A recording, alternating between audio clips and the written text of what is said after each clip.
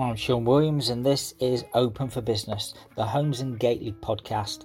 We're back in business again this week with another podcast, this time with Adam Cook, founder of digital marketing company Louder Digital.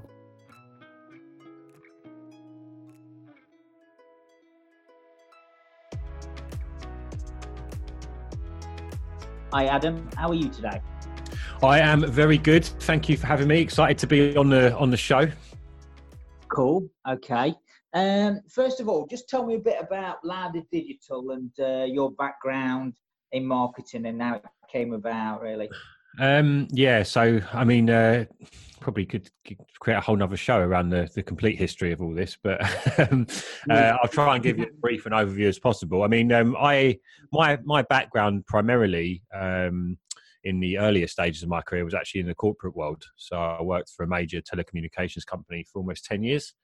Kind of started out as an apprentice engineer and worked my way up the ranks, as it were, and kind of got to a point where I was kind of in a position of what I thought was the kind of job I wanted, really. And whilst it was a great job and was working with great people, I just always had this desire to do something on my own. I'd always, in the background, had like little businesses on the side. Like I had a catering company, which I'll probably talk a little bit more about later, and always kind of was interested in like the digital sphere. Like, you know, around sort of 2010, I started sort of playing around with like building like little niche websites and stuff and learning a bit of marketing. I had a catering company prior to that where we were sort of like running Facebook ads sort of around like 2008, and we managed to grow that to a significant income while I was still at a corporate job. But, so that was kind of my foundation in marketing. Really came from running all these different businesses, and most of them failed. Some of them worked. The catering company did very well, and that was one of my first kind of sort of foray, if you like, into Facebook advertising. And then an opportunity came up around 2015 or just before to leave my corporate job. So take a small amount of money and leave, basically. And I kind of pondered it for a very long time. Obviously, had the safety of the job. It was pretty well paid. Had all of the things which, you know, a lot of people dream of having, right? So decided after a lot of thought and a lot of beers, there was a good idea to give it a go. And I trust in the fact that somehow I didn't really have I had a few business ideas. I had a few things I was doing making some apps at the time. That was around the sort of time when the iPhone app sort of game was quite big, and, you know, lots of people were making money from that. And I was doing a few things there, but decided to just kind of go with it and you know, use the money that I had to create myself a bit of a runway to build something, and just trust the fact I could. So I did that. I started heavily investing in mobile apps at the time. I think I've still got about 11 or 12 apps on the App Store even now that make a tiny bit of money. But back then, you know, I did quite well with a few of them and made quite a nice sum of money. But the problem was it was very, very short-lived. And I went sort of traveling at the time just after I left, because that was going to lower costs and also enable me to see the world. I took my laptop with me, was creating these apps, and all of a sudden one day they just fell off a cliff. Literally all like the big names like EA and all that stuff, all these big companies started seeing the opportunities in apps, and all these little games and silly little quizzes that I'd created that were making quite a nice bit of revenue, almost overnight just went off a cliff. And I was in a pretty rough situation, to be honest, where I was kind of running low on cash. I thought I was onto something. I thought I was going to be the next app millionaire. It didn't quite work like that. I kind of had to go back and rethink things, and just, you know, I started doing a little bit of consulting for people that wanted to create their own apps. So we started creating apps for other companies. So kind of started building like an app agency in a way, which we did for a while. Then that moved us into websites. And what I realized while I was doing the app stuff, while I'd been doing all the catering stuff, while I'd been building my websites and stuff in the background, while I'd been in my corporate job, I'd been learning digital marketing. And I just thought it was kind of a skill that everyone just had, really. I didn't really think much of it. And then what I noticed was a lot of people, once we was building apps and websites for people, is they were asking us, "Oh, do you know how to run these like Facebook ads? Or do you know how to do this and that?" And kept asking these questions about social media. And, you know, sooner or later, I realized that there was clearly something in it. So I kind of set up and that as an additional service. And before I knew it, that was the main thing I was kind of, you know, selling to people, really. So more people were getting referred to me, not to do websites or apps or anything else, but to help with their social media. So I quickly transitioned. I found that I enjoyed that a lot more as well than the app development. And I can't code, so I had people on my team that did the coding, and I was kind of more on the like design and project management side. Although I was very confident in doing that, and that's something I did in my corporate job, it wasn't something I massively enjoyed. I really enjoyed the market, and that was very hands-on for me, and it was quite creative. I found it was quite a good creative outlet as well, like building different ads and strategies and stuff, and something I was really good at as well. So yeah, started doing sort of like social media services just on my own, and we were started what was then known as Sort My Social, which was really just me initially. It was just me providing social media service, basic social media services like daily posting, maybe a little bit of ad work here and there, but mainly content. Back then you could get away with that, right? You could start posting on a page, follow a bunch of people, and then the business you're working with would get leads coming in. That doesn't work anymore. As time went by, I moved more heavily into advertising, more heavily into strategy, did a lot more professional, I guess you would call it, better quality content, and just moved into all these other areas of digital marketing as well. So like PPC and just a bunch of different things. And over the course of that 5-year period, we ended up building the team up to 5 people. So stuff had grown dramatically, but the brand hadn't really grown with us. Like we were creating Google PPC campaigns, but we were doing it under the brand of Sort My Social, which obviously in the name is very much a social media based company. And I still love the name, and I still think like that is a great name, and I've still got the domain, and I still intend to do something with that brand. But we decided to rebrand like it was probably about 2.5 weeks ago, something like that now. Well, we decided to rebrand a lot earlier than that. Actually, it was the beginning of this year we decided to rebrand. Been working away at the rebrand in the background, which is now Louder Digital, which has been live for the last sort of 2 or so weeks, and that's really was just it was an opportunity just to make sure that everything was kind of under one roof, and like having a more generic marketing based name, because we're not really a social media company. That's not what I see us as. I see us as we're a company that help businesses get more attention, get more sales online. Okay, so if we use social media for that, great. But if we use other means or other digital methods to get you attention, I really couldn't care less how we do it. But that's what we always were working. If social media goes away, we'll still be doing what we do, helping customers get more business, more attention. So I think, from a branding perspective, it makes more sense to have that angle on it, if that makes sense. So fairly long intro, tried to give you my life story in a shorter space as possible, but does that cover it? Hopefully it does. Well, you've particularly gone into a niche, haven't you? You particularly target a certain type of business, don't you, with your digital marketing? Well, we work very closely with restaurants, and we've been working very closely with restaurants and location-based businesses, so retail and restaurants really, for the last sort of 1.5, 2 years, probably more like 2 years now. But that said, we still work with multiple other areas of business, all sorts of different types of businesses, really. If you need help getting attention, we have solutions for you. However, we have got a very specific product for restaurants that I genuinely believe is the leading product in the UK. Like one of the particular things we do with restaurants is we've got a system that is able to detect or monitor how much money actually gets made from any of the work we do, using sort of a messenger chatbot system. So we can so the restaurants will pay us a fee and an advertising budget, and we're able to then consistently give them back 5-10x what they pay us, and track that exact money that's going into their tills. So that is a very, very strong service that traditionally with something like a location-based business like a restaurant, this kind of works for retail stores as well, like high street shops and stuff. Traditionally there's not much you can do to track money going into the till, and that's something we can do. Obviously with online businesses it's much easier to do that, right? But that's always been traditionally quite a challenge, and that's something kind of we developed with the help of a partner over in America. to bring over this system into the UK. So that's specifically, yes, we've got a restaurant product. I wouldn't say we are only a restaurant agency, because we're absolutely not, but we've absolutely got really strong expertise in that area. And to be honest, that's a big passion of mine, having my background in catering, having a very strong background in food, to be honest, and being very passionate about food and specifically the restaurant industry. That's something I definitely want to pursue more of, to be honest with you. But as I say, we've got solutions for all sorts of different businesses. Really, it's the principles of marketing, whatever business you're in, really don't change very much. So we don't necessarily put ourselves into one particular niche. However, as I say, the product we got for restaurants is absolutely awesome, and I absolutely mean that. Obviously, I would say that, but I know for a fact that we can deliver so much more than what most restaurants expect from a digital marketing agency, and that really excites me.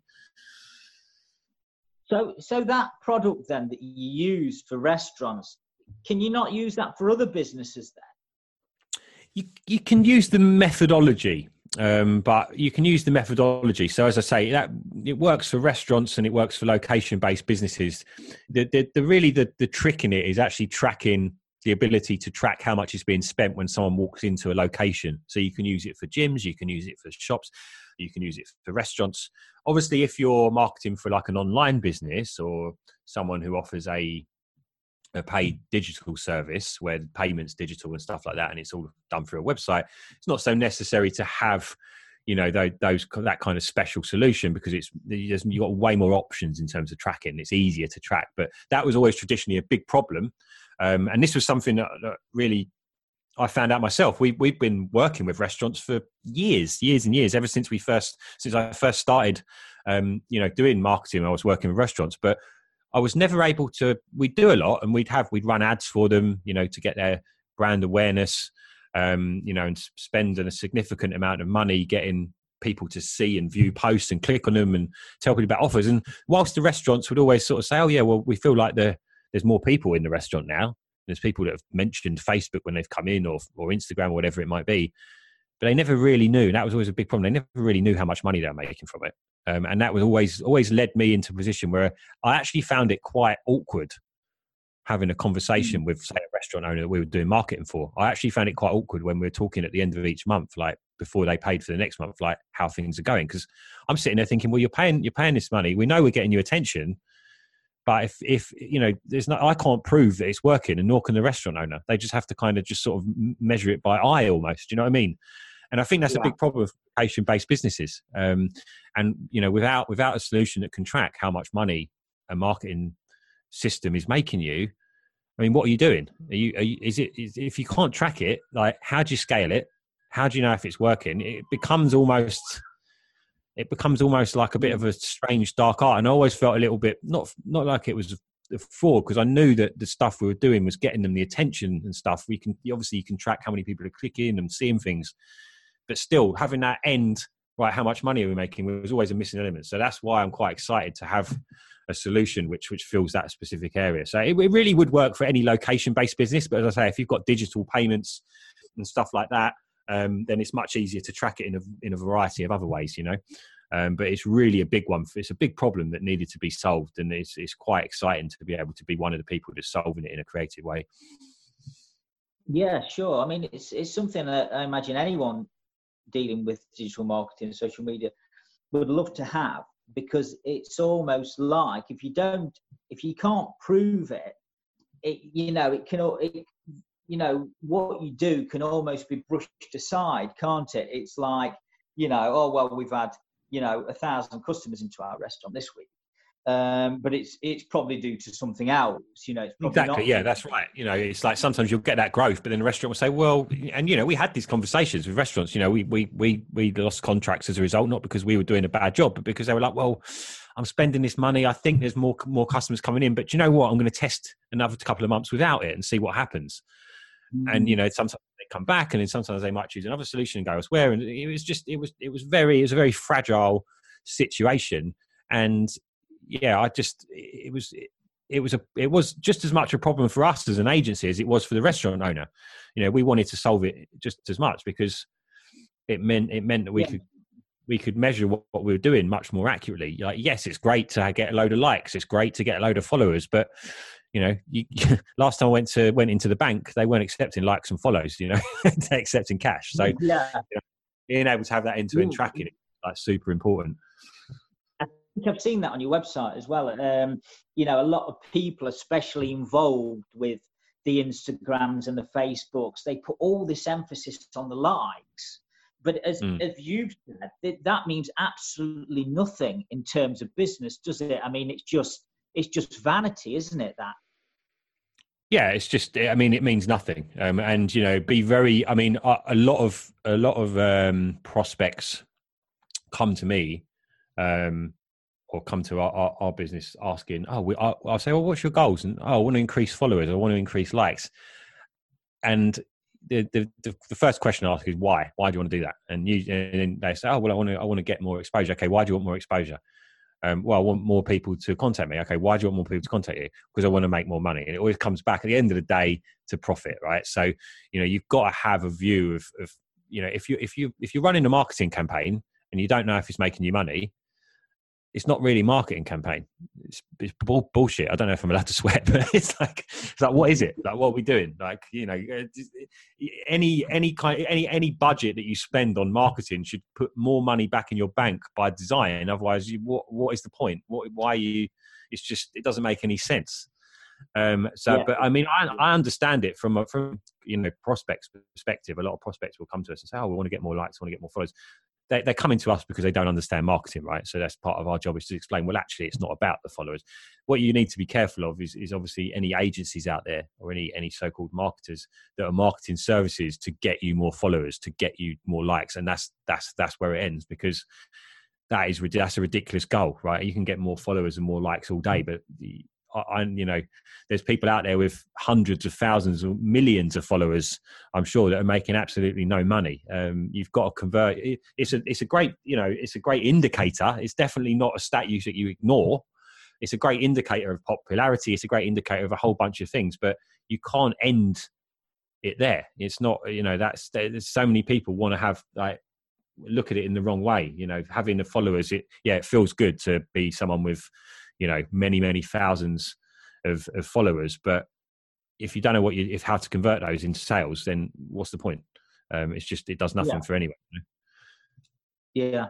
I mean, you touched upon sort of earlier that you said, I thought it was something everybody can do.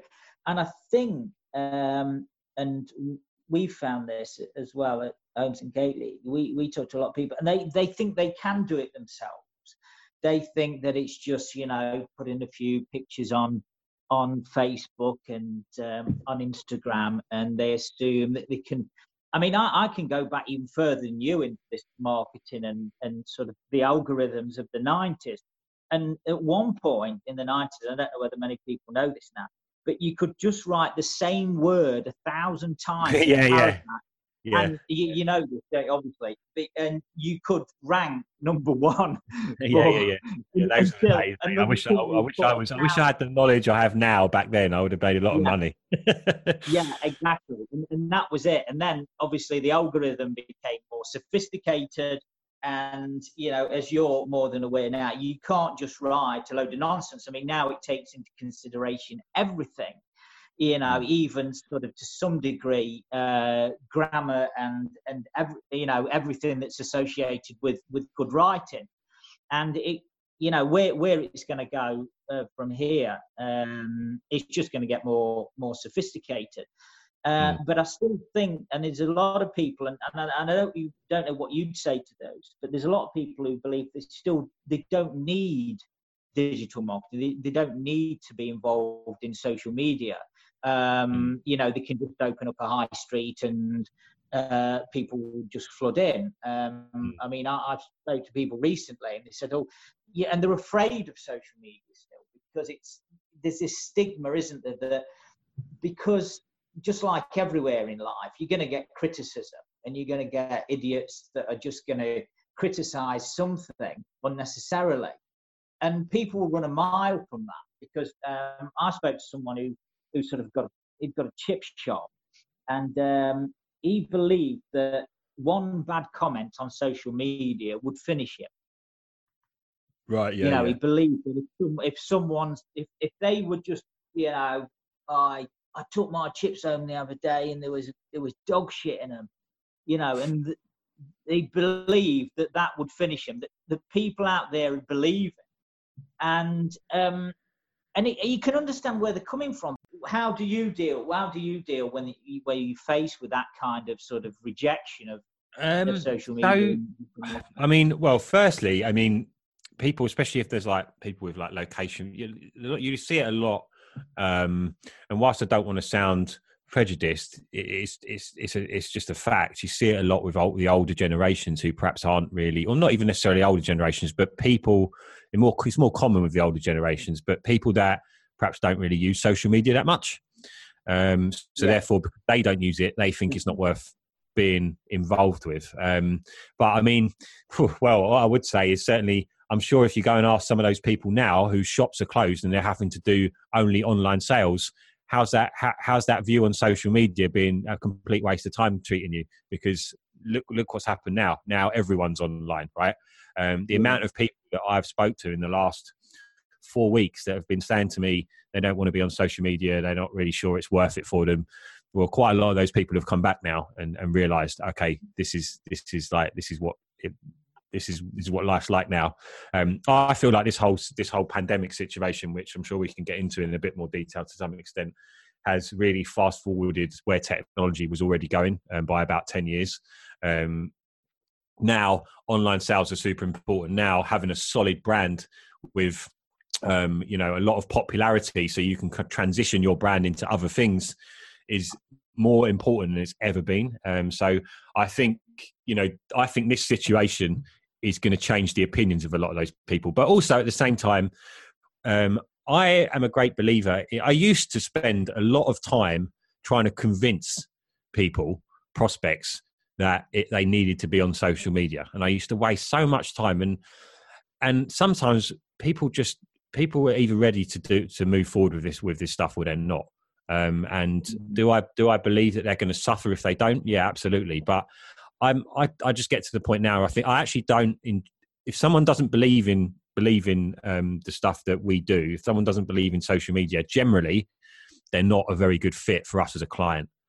I'm a firm believer in working with people that I believe understand what we do and understand the power of what we do. Because if they don't, and if it's not easy to make them understand, then they're not going to be very much fun to work with, right? They're always going to be questioning everything. And I think people to some extent have to go on this journey themselves and learn this stuff themselves. But I think this situation, no doubt, has taught a massive amount of people that are probably very much against or not really tuned in with the what social media can do. I guarantee you this situation has dramatically changed their opinion on that, because they've seen how fragile this society is and how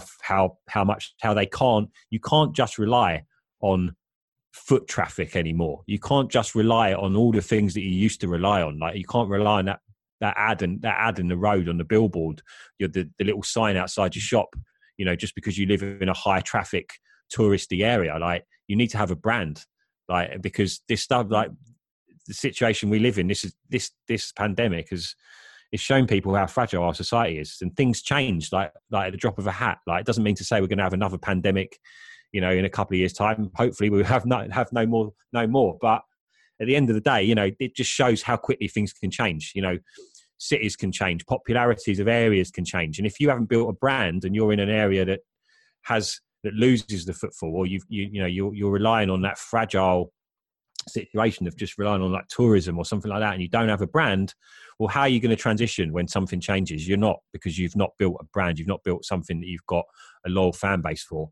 And I think that's a dangerous game to play now. So the importance of brand and social media it's never been so important. But in terms of convincing people, I will sort of do everything I can with my content and all the stuff that we do out there to show people what's possible. But I think if they don't believe it, I will no longer sit down for an hour with someone trying to shove it down their throat. Because if I just believe if they haven't realised it by this point, then well, they're their own worst enemy, in my opinion. Really, I think it's undeniable at this point. So there's a big problem if people don't understand that.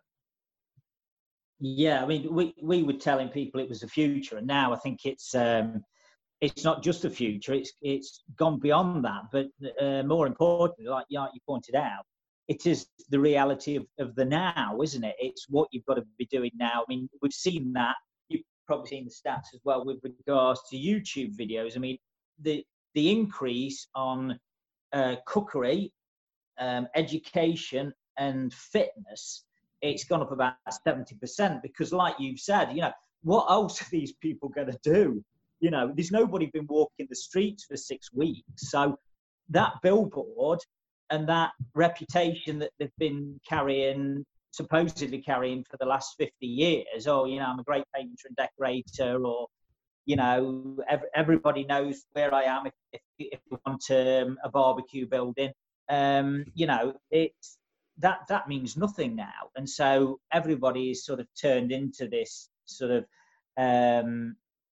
social media, YouTube masters now, because they've had to adapt. I mean, we spoke recently in another podcast about Joe Wicks. I mean, he's been building his content, I know, for decades probably, and now obviously the time is ripe, isn't it, for his fitness videos to be out there. But I mean, how have restaurants sort of found this? Because are they going down the same cookery route as the other YouTube? Yeah, so I think yeah, this for specifically for restaurants, this whole situation is highlighted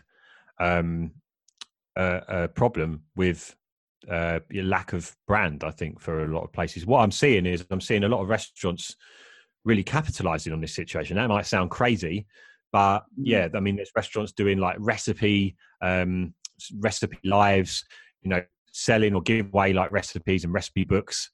And some I've seen some restaurants have even put their food into supermarkets.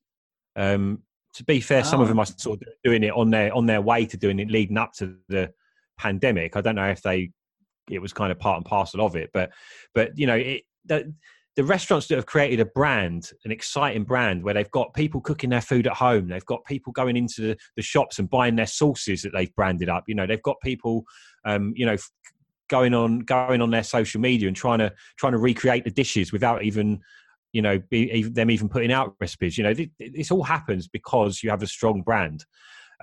So for restaurants, like, that's just absolutely paramount. And the restaurants that I'm seeing struggling are the ones that rely on, the day-to-day footfall, the regulars, the traditional kind of things. They've not gone outside of their comfort zone, I guess, to some extent. They've not taken their brand to the next level. And what you're seeing now is our fragile society all of a sudden has changed dramatically. And like I said before, things are I think we're going to go through these really sudden changes for a number of different reasons in for many years to come. I think this is just how things are now. Things change so quickly. Technology, situation, where people live, all these things change so quickly now.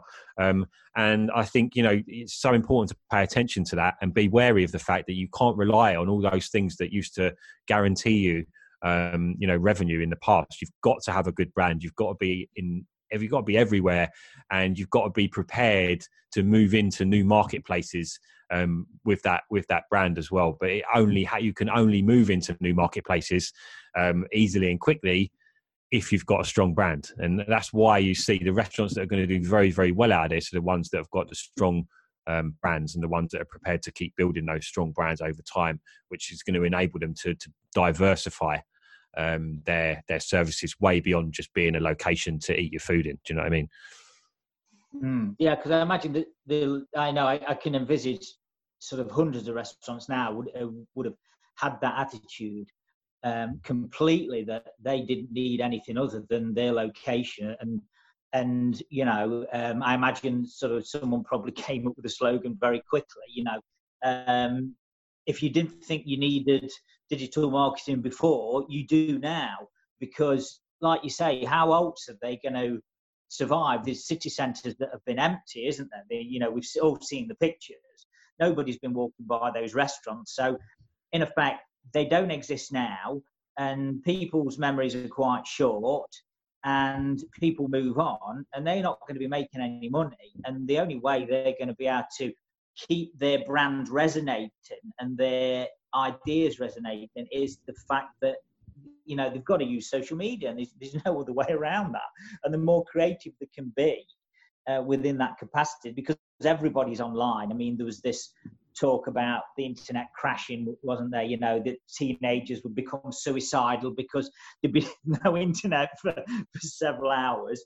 And you know, it's become quite apparent. So I can hear them now. I can even see the faces now saying, why would we need social media, or why do we need to market? You know, we've got a shop in the city centre. It doesn't need marketing. You know, and it goes back to the days of when Jack Daniels couldn't produce enough of their product. You know, during that transition period, they had to send letters out, didn't they, to people to keep reminding them that the product was still going to be available. And I think they did I think they marketed it with superstars of the time. Probably got James Dean or something. That's it for the marketers. Driving in a convertible car with a bottle of Jack Daniels in his hand. I don't know, but they would have used something. They used some superstar and sent out these letters, and they send them out to this day. Actually, they still send out written letters.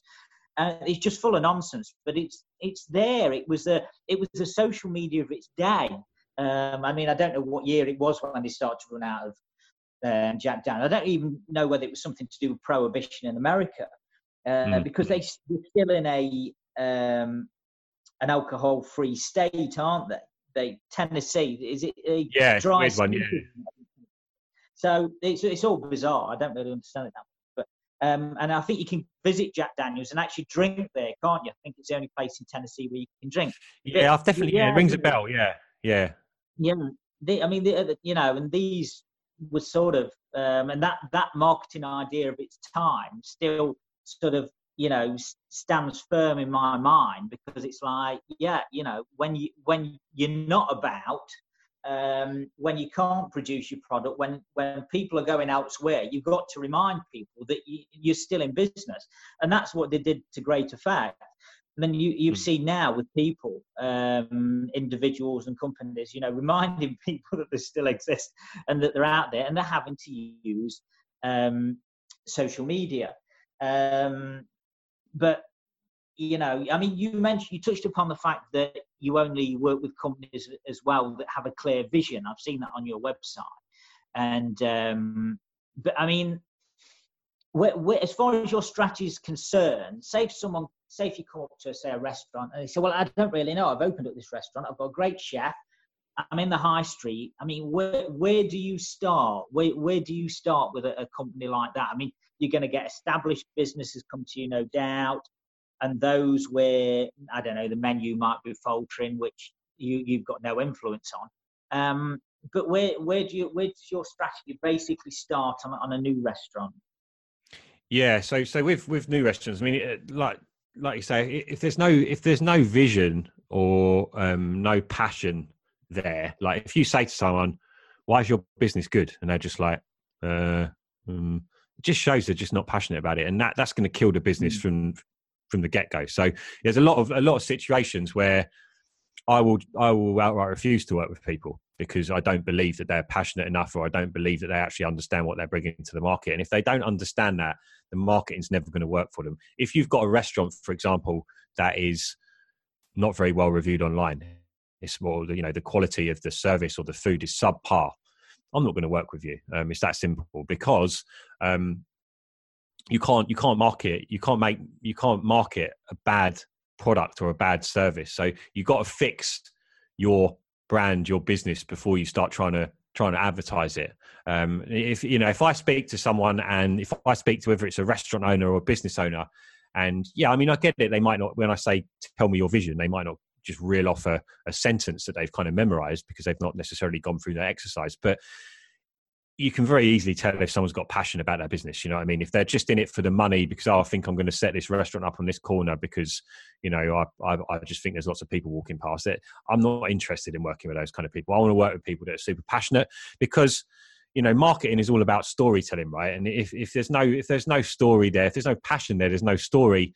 And, trying to market a business that hasn't got any passion behind it, hasn't got any clear understanding of who they are, what they represent, what they bring to the marketplace, and why they do what they do, it's going to be a real struggle, right? And there's plenty of people, and there's enough people out there that are very passionate business owners that are absolutely great to work with. So that tends to be my opinion on it. I'm very happy to close the door and say no to someone if I don't believe that they've got that passion, that drive to be more and be something special. I think, if you've got a business, if you haven't got that opinion, then you're really in big trouble straight out of the gate, Yeah, sure.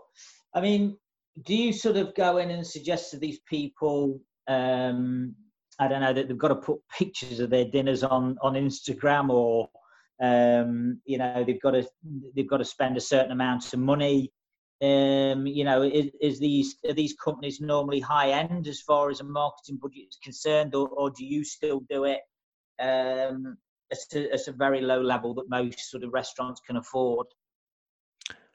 Yeah. So in terms of services and what people can afford and stuff like that, I mean, our job isn't necessarily to fit our prices into a budget. It's actually to say to a restaurant, what do you actually want to achieve? And it's our job to tell a business owner how much realistically it's going to cost to achieve those goals. I mean, if they decide actually, I don't have to achieve something that large at this point, I want to achieve something less, then we'll have that conversation. But yeah, in terms of who do we work with? We will work with people that have got smaller budgets, but only with the understanding that you can't get like the same results, right? So it's really simple as that. I mean, I think people do have a bit of a warped view of what is actually involved in creating and delivering a successful marketing campaign, and I would say probably too many business owners that certainly come to us. You say to them, right, what do you want to achieve? Now, I want to make this amount of sales. Usually it's into the multiple thousands of pounds per month in sales, right? And what's your budget? Oh, £200. Right. So you've got a £200 a month marketing budget and you want to make 20 grand a month. I mean, there's a big mismatch there sometimes. In those situations, it's just about telling someone straight. The reality is that that's not possible. I think, people seem to have this sort of like warped view that you can just post on social media and then magic happens. It doesn't work like that. There's so much more to it. It's a real skill. It's like, if your boiler breaks down, you don't go into the Yellow Pages and find like Bob's Budget boiler repairs, do you? You find someone who knows what they're doing, who can actually fix the boiler and make it last for a long time, and make it efficient and safe and all the rest of it. And it's the same with marketing. I think because people use social media in their personal life and they post on social media, they think that qualifies them to be an expert in the marketing side of it. And they're two very different things, right? So I think you see it with restaurants a lot. They'll be like, we've had restaurants come to us before where they've got like their waiter who happens to be 18 years old. He's a big fan of Instagram. So they've got him doing the marketing. What they don't realize, they've just handed off their entire branding and brand management to a kid that's probably on a minimum wage that really couldn't care less, right? It's like you wouldn't put the same kid in charge of the kitchen just because he eats food, right? It's like, and I think there's a bit of a mismatch there a lot of the time, and there's a bit of an education required. But really, I just see our job as a marketing agency to give people, firstly, a completely honest and transparent view of what needs to be done. Explain that, if you've got a brand that's already big and you've got loads of fans, you can just carry on with a really good posting content strategy, and you're going to get you to some extent probably might get the results that you want. But if you've got a brand that's just started and you've got no one knows about you, and you think that you can just pay someone 150 quid a month to just post on social media and stick a like ad campaign on your Facebook page, you're not going to get anything out of it. It's a waste of time and a waste of money. Like people need to, and that's kind of what one of the things that we'll always do is we'll always tell people, tell it like it is. And sometimes that results in people saying, oh, well, actually, I've just found, another marketing agency that can do it for a tenth of the price, and they just said they're going to post every day, and they said that'll be enough, so we're going to go with them. And what ends up happening when you check back on their account a year later, they're not really doing anything with it. It's been a complete waste of time, and it might seem like a good idea to pay a tiny minimal amount just to do some posts on social media, but after 3 years, when you've made no sales through your strategy and you've spent best part of $5,000, what a waste of money and a waste of time, and all your competitors have taken over because they've actually started investing in the things that matter. I think it's a dangerous game to play. Like I said, when we first started Sort My Social years ago, right, we could post on social media and follow a few people, and you'd get massive growth, organic growth, and it was great.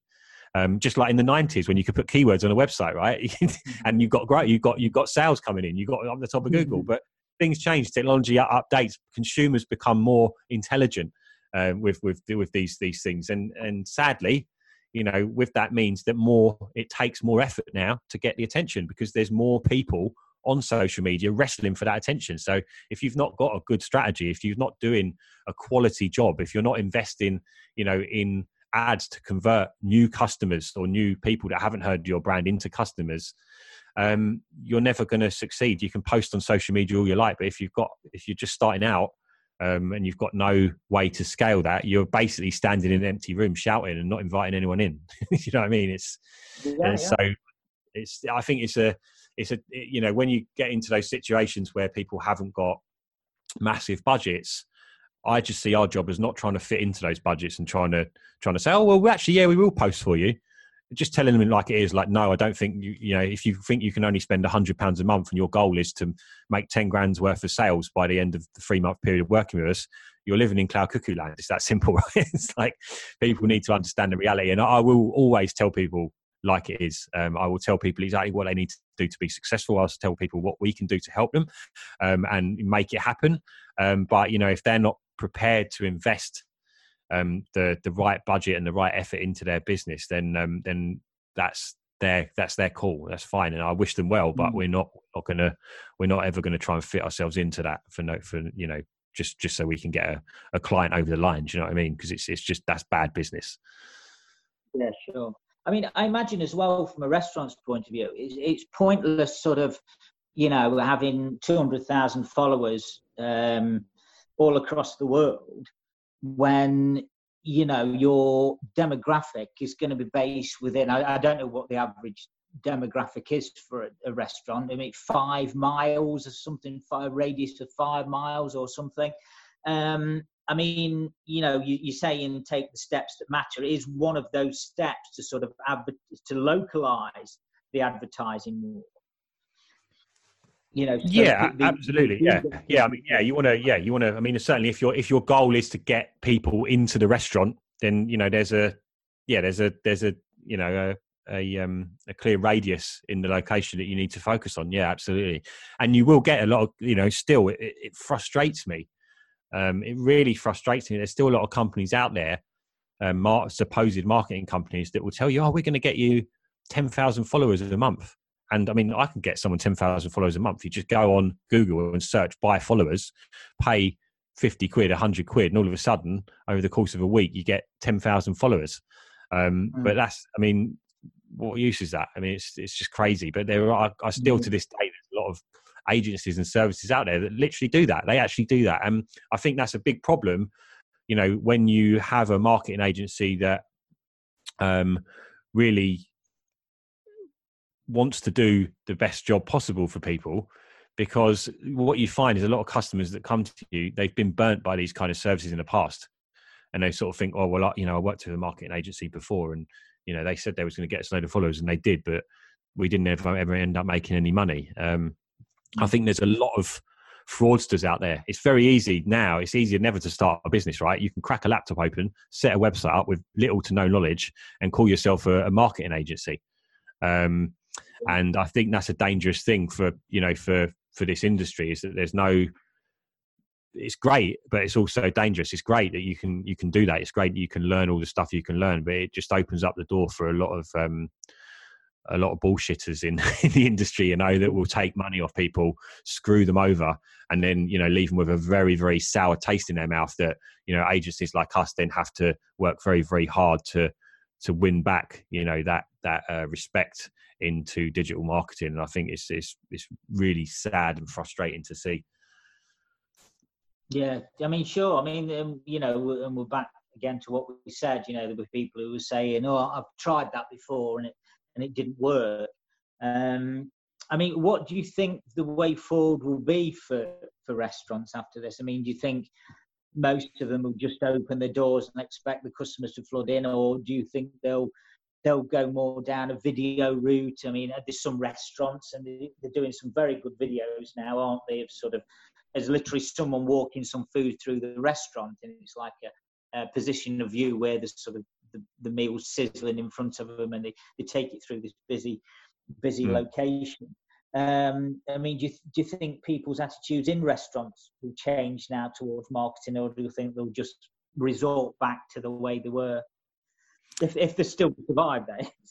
Yeah, I mean, I think if we look at restaurants specifically, I think there's going to be some massive winners from this, and there's going to be some massive, massive losers. Sadly, I think there's probably going to be a lot more people losing out. And, whether or not you made the right decision marketing your business leading up to this crazy coronavirus stuff, I still feel terrible for anyone who's struggling with this, and who's potentially losing their business as a result. I mean, it's just a horrible situation for anyone. I don't think no one deserves to have their business pulled away from them, no matter who they are or what decisions they've made in the past. But I think it's definitely making people realise how fragile our society is, and how fragile our businesses can be as a result. I think the way it's going to change is, certainly there's people are going to be more cautious about going into restaurants. I think there's going to be a much bigger market for takeaway and delivery services. But I also think what's going to happen is we're going to come out of this, and we're going to see some perhaps brands that weren't necessarily in the limelight before come steaming ahead. And I think a lot of the people, doesn't go just for restaurants, but it just goes for businesses in general. There's a lot of people that are treating this lockdown, maybe they've got a nice little bit of money in the bank, and maybe they've been very, very intelligent with the way they've invested their money in their business, and they can survive 6 months, a year having the business closed because they've got that money in the bank. And they're sitting at home now, cracking the beers open, having a barbecue in the garden, and thinking, oh, we'll just go back to normal when all this changes. But what you're going to find is, on the other side of the coin, this situation has created some real hungry, excited entrepreneurs in the restaurant industry, who have got restaurants, who perhaps haven't had the opportunity to take on their competitors that aggressively in the past. And they've come in and gone, hang on a minute, there's an opportunity here. Right, I'm going to create a recipe book. Right, I'm going to start creating our sauces and start putting those into shops. Right, I'm going to start having T-shirts with the branding on and funny slogans to represent the food that we do and our values and and all of these things. And they're doing all this work while perhaps a lot of people are just sort of looking the other way. And I think we're going to come out of this, and all of a sudden, people that thought it's just going to go back to normal are going to go, shit, like, all of my competitors, or not all of my competitors, but a bunch of people now they've transitioned. They've got food in the shops. They've got stuff they're selling on their website. They've built a brand, like what we were saying earlier, right? They've created this brand now that goes way beyond just being a location restaurant. The restaurant just becomes part of the brand. And so I think there's going to be some shocks for a few people that perhaps thought that this was going to go back to normal. I think to some extent it will, to some extent, we certainly hope it will, really, to be honest. But I do think there's going to be some quite shocking surprises for some of the people that have perhaps treated this situation as a chance to, have a little holiday. And, certainly for the people that have been able to sit on their laurels, I mean, they've obviously done some great work in the past to be able to get their business into a position where they've got enough cash to survive and all the rest of it. But those people that are not working hard now and looking at this situation as a situation where you can take advantage and grow and come out of this stronger, I think they're going to be the ones that really do end up losing. I'm seeing some, to try and put a positive spin on this situation. I think it's created a real exciting. It's created some really exciting entrepreneurial business owners that have probably been running restaurants for some time. All of a sudden now they've been able to find ways to transition into new things and new stuff, and it's those people that are going to be really, really successful. And I'm quite excited to see how that side of things pans out, really. Yeah, I think it's true. When people are really pushed, you do see that creativity sort of come about, don't you? There's always talk about these businesses or people that emerged out of a depression. Man, yeah, I totally agree. I think you'll see the same. There'll be. Yeah, it's amazing what you do when your back's against the wall. And I think this situation, no doubt, has put all of our backs against the wall. Like everyone's been exposed for what they really are. Like the sheet's been pulled away, and a lot of people have been left very, very exposed. And even to some extent, we went through a really massive rough time when this all kicked off. Obviously working with a lot of restaurants, working with a lot of location-based businesses, we had to pause a lot of contracts, and we had our cash flow suffered as a result significantly. For me, that was an opportunity then for me to do the rebranding of the business, which I've been planning for a very long time, work on that and work on strategizing everything, and then coming back and still working with a bunch of restaurant owners and location-based businesses, and also showcasing an opportunity for us to showcase all the other great stuff we do as well, which we've now been able to kickstart some growth in, because we wasn't talking about that as much before. So I think it's just so important, so important to be working hard during these times, and accept the fact that it's scary, but use that energy and that fear to propel you forward. And I think that's really important in business. You're always going to go through times when stuff's hard, and I say to that, good. Like, it's when times get really tough, that's the time when you really grow. Certainly, that's been the case for me. It's when I've had really rough times, I've always come out stronger, but only because I've worked hard, not because I've sat down and gone, oh, poor me. I'm just going to sit here now and just wait this out. Like, no, you can't do that. If you want to survive now, you've got to have that tenacity and that drive to move forward and take on these problems head on. And if you do that, you're always going to win. Yeah, they do say that we're better when we're under pressure, aren't we, human beings? They always say that the best comes out of us when, like you say, our backs are against the wall. When we're in desperate need to sort of survive, as it were. But as far as restaurants are concerned, then, say for instance, there's a restaurant that is basically location based, and people are going there because it looks good and it's a beautiful location. Do you go straight for marketing that idea? Perhaps the menu isn't very good. Perhaps the service is a bit slow. Would you put all your emphasis on the location as far as the strategy is concerned, or do you have like a basic strategy for all restaurants that you find works particularly well? So yeah, when it comes to strategy, I mean, if there's a restaurant, say that has not got a good reputation, then really we won't work with them. We'll tell them to fix that reputation before they work with us, because there's no point in us trying to market a business which is, if you try and market a failing business, all you're going to do is make it fail faster. You're going to drive more customers into it, which is going to generate more bad reviews, which is going to make them tank even quicker than they already are. So they need to fix those core issues before they start investing in marketing, because then all you're doing is you're marketing something bad, which does the completely opposite of marketing something good, right? It just spreads bad news, bad reviews about the brand. So that's the first thing I'd say. You can't market a badly reviewed restaurant or business in general. It's just not possible. What I would say is that if a restaurant comes to us and they're relying just on their location, and they are actually a good brand and they've got a loyal customer base, then yeah, they would need a very different strategy to perhaps a restaurant that is actually a great restaurant and gets great reviews, but is actually in the middle of nowhere and doesn't get the footfall, right? Because you can do, if you've already got footfall to the restaurant and people in there and people that are big fans already, then part of that task of getting attention is done, and you can focus on getting more conversions and getting more of those people to come in and spend more money.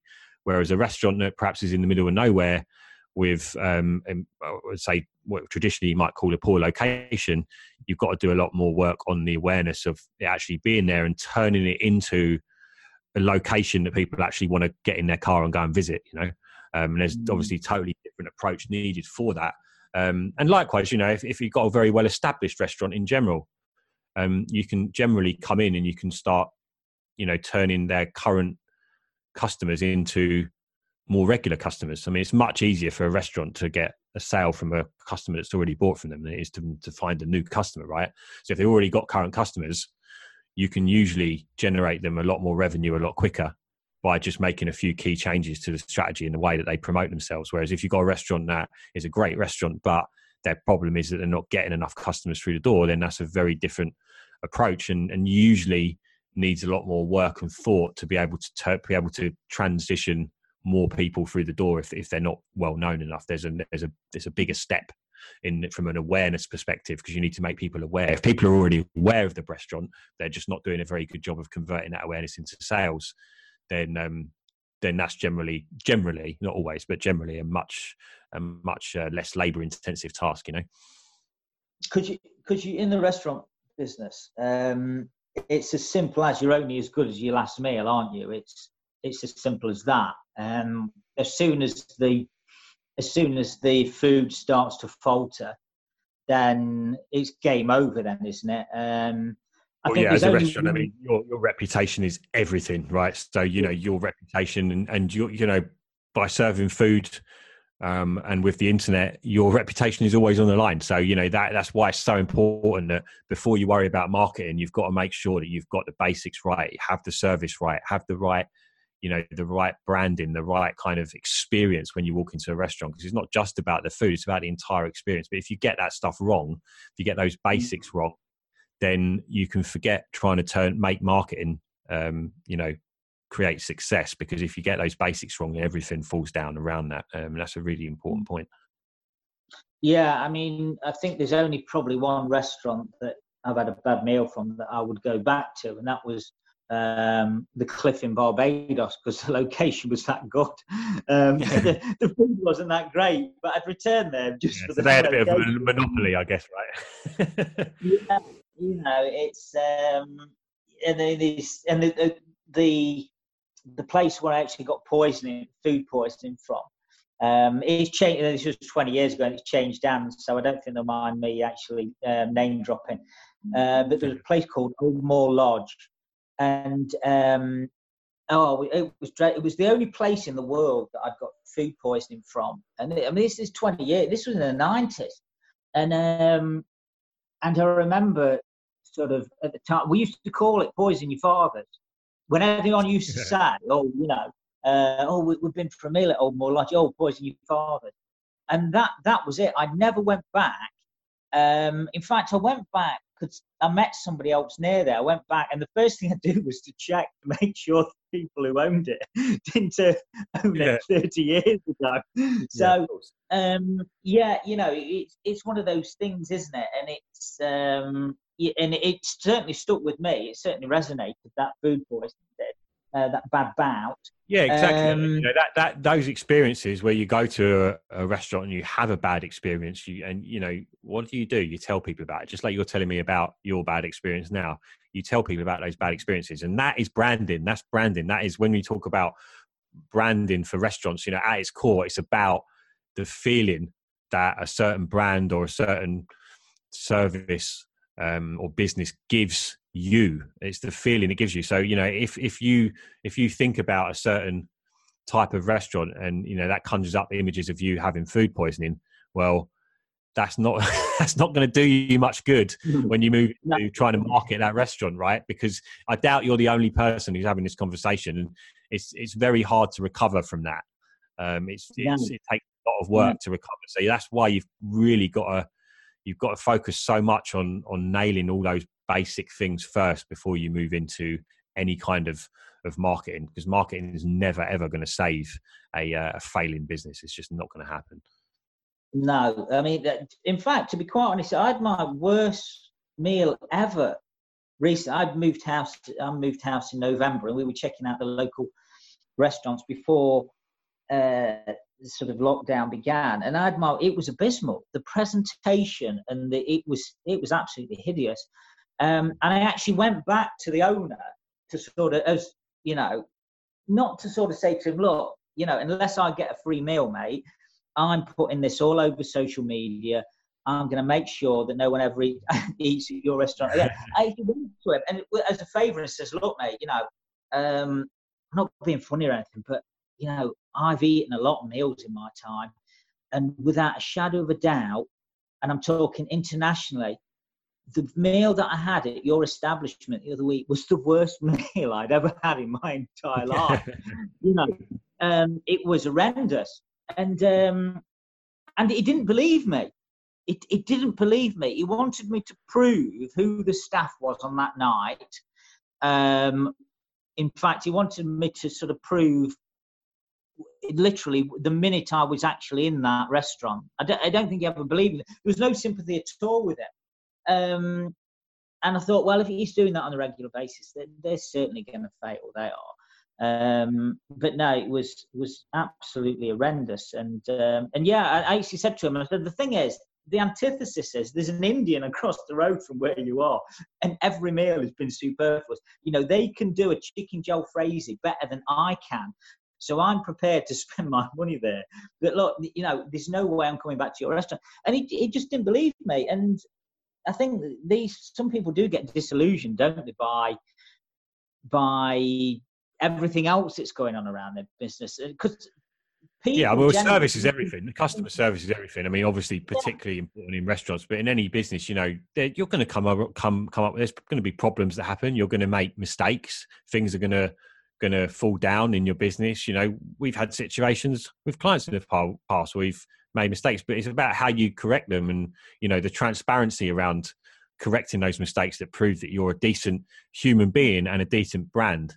You know, you're never going to be perfect. I think it's easy, especially in the restaurant industry, to get tied up in trying to be, you know, absolutely perfect and having a complete meltdown if you know, get a dish wrong, or a waitress or waiter makes a mistake with something. But it's really about what do you do after that point where you've made the mistake. Okay, if you sit there and deny it and get angry at the customer, well, that's just a recipe for disaster, right? So yeah, I think it's very important to really be really hot on the service. And again, that's when you talk about branding, that's a massive part of it, right? A lot of restaurants out there that maybe rely on footfall, you know, like tourism, and because they're outside a train station or something like that, they think they can get away with not providing necessarily a great service. Like you said, the place that you mentioned, it was on a mountain, and they think, well, we're on this mountain, we can just serve shit food and be fine with it. Well, that's great to a point, but now I wonder how they're doing now. You know, how's lockdown going for them? How's their brand on social media doing? You know, are they doing well? Are they going to be reopening after lockdown?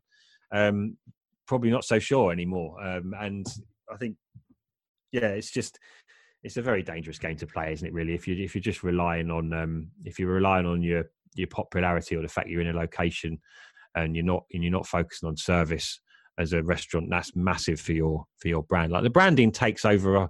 Is everything, right? It's not just what the color of your posts on social media. It's the feeling your business gives people. So you know, you can do all the nice graphic work on social media all day, but if people are walking into that restaurant and getting a shit experience, then when they see those posts, all they're going to be reminded of is that bad experience that they had. So the brand, you know, everything has to be, you know, aligned really. And that's the really important thing. Like we've been saying, it's, you know, you have to, the actual processes and the business has to be aligned on the ground as with what you're doing on social media. Because you know, you could create the most amazing pictures of food and all the rest of it, but if they're just making their customers feel like crap every time they come in there, it's total waste of everyone's time, and a total waste of money as well. Okay? Do you think people sort of complain more these days when they've had a bad meal? I mean, the British have a reputation, don't they? Especially with the Americans, for not complaining when they have a bad meal. And I mean, I've been abroad before, and the Americans said, "Hey, guy, why didn't you say something about that?"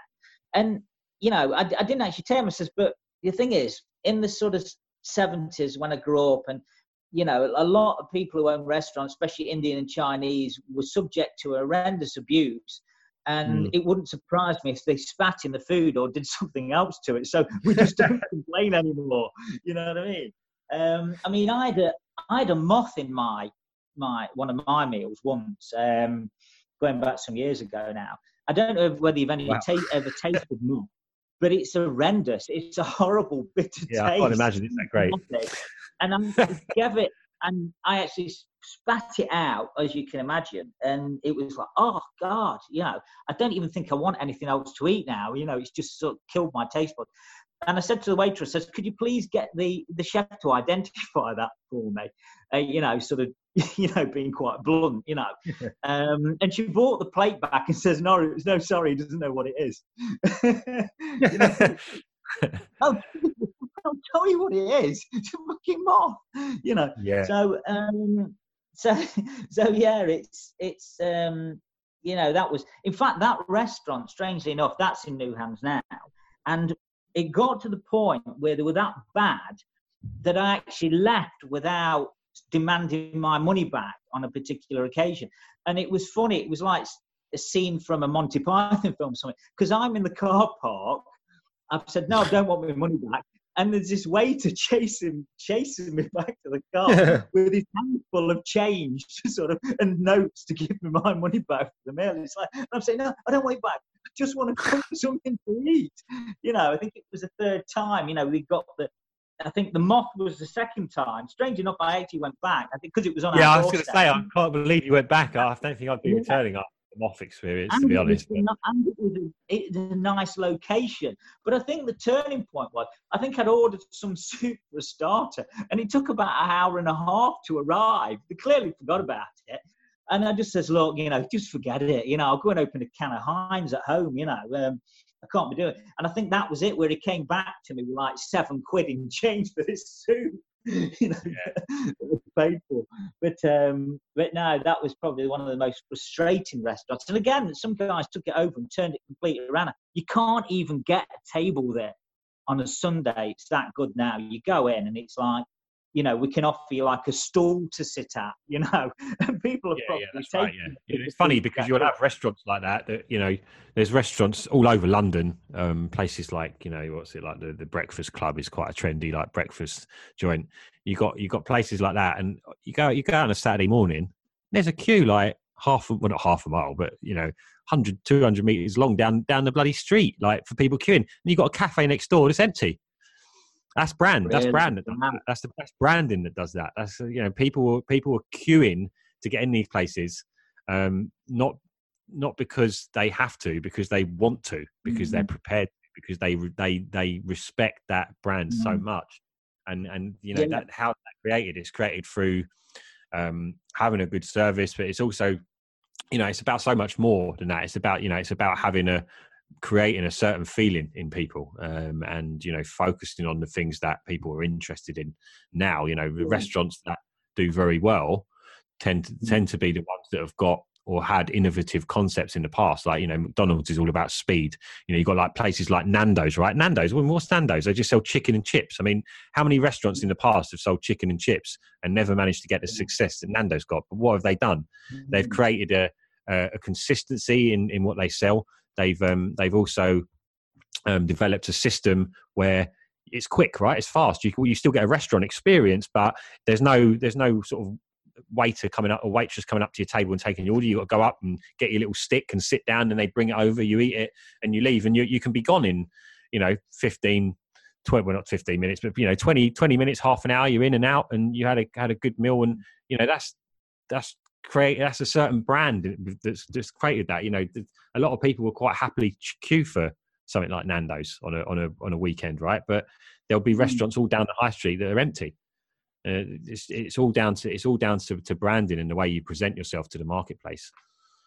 The Nando's, the local one here that was open for a while through lockdown. I think they were doing takeaways, and then they kind of stopped that, didn't they? Yeah, and I mean, look at what Nando's have done, right? They've got, you go into Sainsbury's, you go into Tesco, they've got all their sauce range. You can buy it, so you can bring Nando's into your home. You know, I tried to make my own homemade Nando's when we first went into lockdown. I've got some sauces, I've got some like rubs and stuff, and I'm sitting there making Nando's in my kitchen, right? It's like that's the power of branding. Like I've literally, and guess what I'm going to do when I come out of here? I'm going to go to Nando's and I'm going to remind myself of how much better theirs is than what I made, right? But it's like, you know, I'm not making like Gianni's Italian spaghetti bolognese for the local restaurant down the road, because there's not that brand there. But they've got that brand. They've got the sauces out there. They've got the massive presence on social media. I think that, you know, I've seen them showing recipes and stuff like that. They're doing all these things, and they're going way beyond being just a restaurant. They've got a much bigger thing in their brand than just their restaurant and their food, which is also, you know, obviously solving a really interesting problem with, like I said, with the way they present it and stuff. But it's just such an important thing. And the restaurants that do very well are the ones that have that different approach and do work hard to deliver really solid brands. And you don't have to be a massive company to do that. I've seen loads of smaller businesses do an amazing job of branding, even like street food vendors that I've been following for a while on Instagram. Some of the ones that we've worked with as well, they're just brand masters. And I think they're actually the people that some of these bigger companies that aren't doing so well on the brand need to be careful of. And I think, you know, what we're actually going to see potentially when we come out of this is some of these bigger companies, not like the Nando's of the world, but some of the bigger brands that perhaps haven't done a great job of branding are going to have got a lot of outgoings, right? And they've got a lot of they've got a very risky business model, because they've probably, some of these bigger brands that have relied on footfall and stuff like that are going to fall to the wayside with smaller businesses that are growing really strong local brands in a local area. You know, there's some amazing stuff that I'm seeing on social media, like some of the street food vendors that are obviously locked down have like transitioned into takeaway, and they're like, you know, painting up really interesting, like fun vans with like funny horns on that go off when they pull up outside people's houses, and like doing all this fun stuff, and it's getting shared, and people are getting excited about it. The bigger brands, a lot of them aren't doing that, and I think it's actually quite refreshing in a way to see, because I think that I'm not quite so sympathetic to these bigger companies that are just sitting on their laurels and stealing all the money from all of the small businesses, right? And it's, you know, as much as I love Nando's and all the rest of it, I think, you know, seeing the fact that social media provides this platform for people, for small guys to completely come in and wrestle with the big companies almost overnight is, I think, really, really amazing. And I think that is something good. I think that will come of this is a lot of these smaller businesses have really worked very, very hard during this time to grow their brands and do some really amazing stuff in the community. Are going to see some big successes, and a lot of these bigger brands that are perhaps a bit tiresome and old-fashioned in the way that they work are going to struggle. I think, to be honest, I think we've seen there's been a couple. There's one recently, I think, a big chain that went into administration. I know way before this, Jamie Oliver's restaurants all went under, didn't they? We're seeing that happen quite a lot now. But you're seeing people are turning back towards these more local, exciting kind of concepts. And, you know, they're not just turning to restaurants because they're local.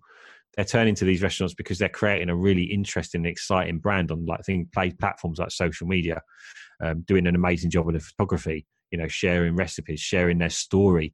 You know, there's a restaurant that opened recently that I was following in Kent, and the person who set it up literally was a chef, and he had an Instagram account, and he literally documented the entire process of him like finding the location, fitting it all out, and every day he's on his Instagram stories sharing it. Grew up a huge following for his own personal brand.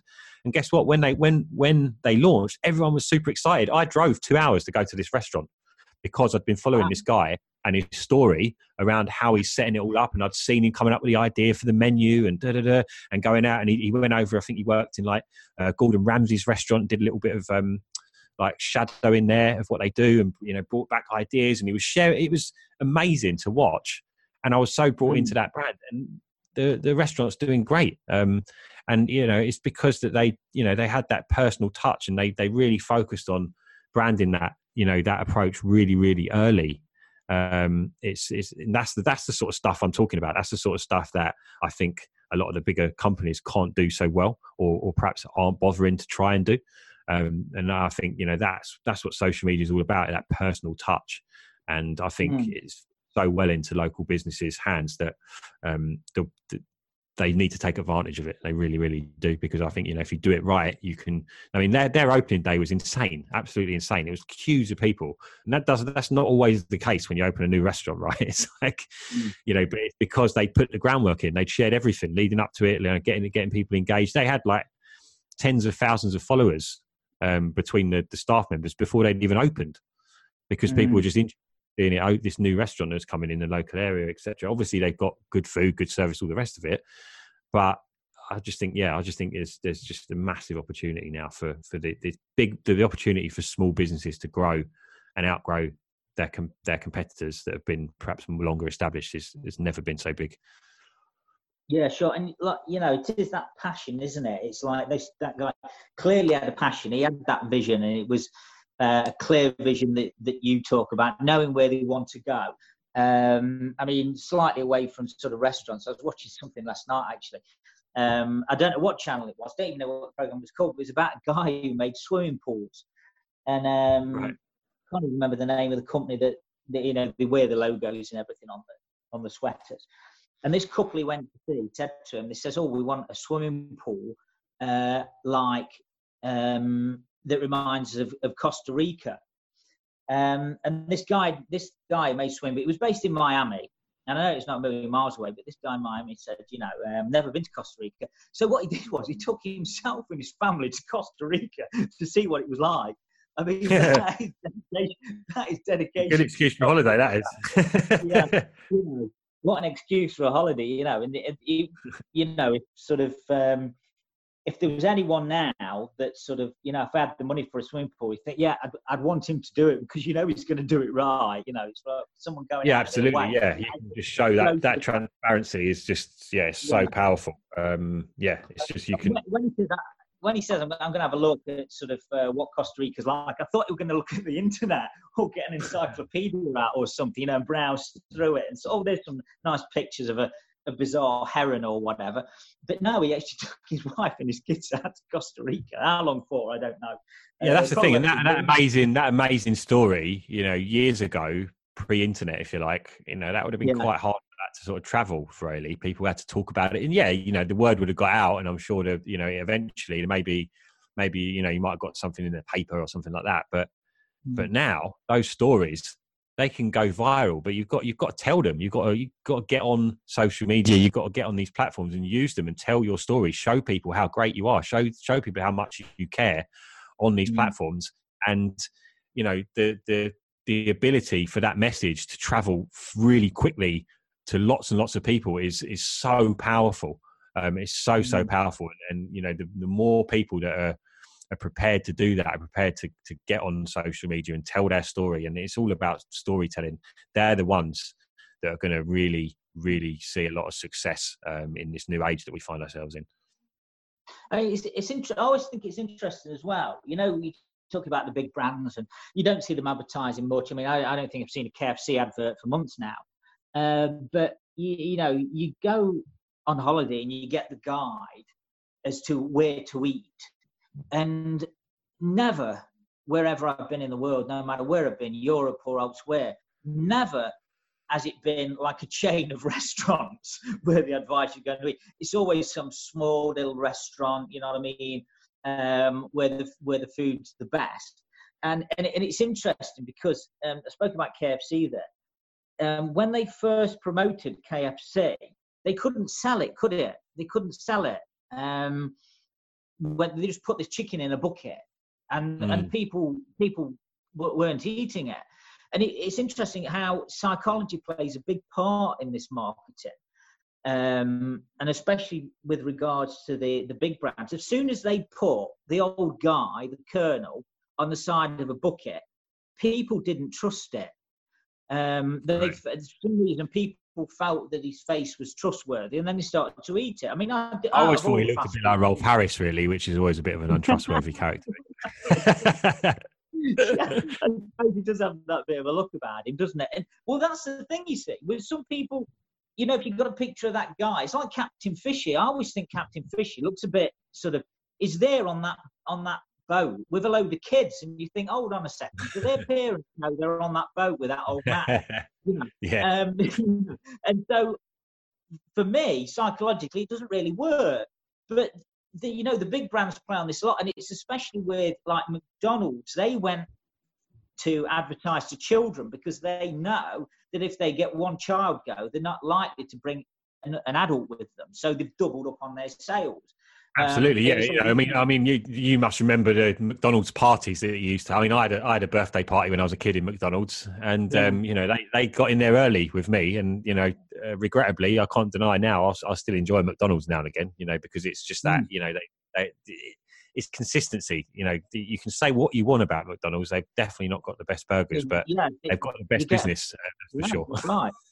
And you do get a decent burger every time you go. It's no difference, is it? It's the burger that you have today is exactly the same as the burger, tasting the burger you had 20 years. How do they do that? Yeah, exactly. I hate to think, to be honest with you, but yeah, I mean, that's the thing. You can be anywhere in the world, anywhere, any country in the world, and you can be maybe you're somewhere and the restaurants are not looking great. You see a McDonald's at the end of the street, you think, okay, I know I can go there and I'm going to get something that I recommend, something that I understand exactly how it's going to work. I can walk in the door, doesn't matter what language everything is in. I know the system.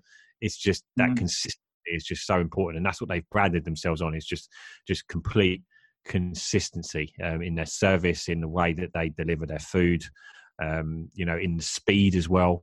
And these are all things that a lot of restaurants didn't necessarily take into account.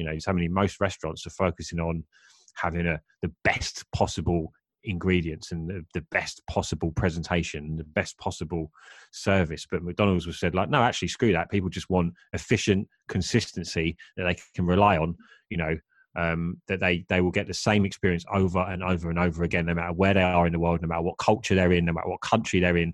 It doesn't matter. And they've come in and provided that. And as it turns out, that is something that people do want. Does that mean that if I'm looking to have an amazing meal, an amazing romantic night out or something like that, I'm going to go to McDonald's? No, of course not.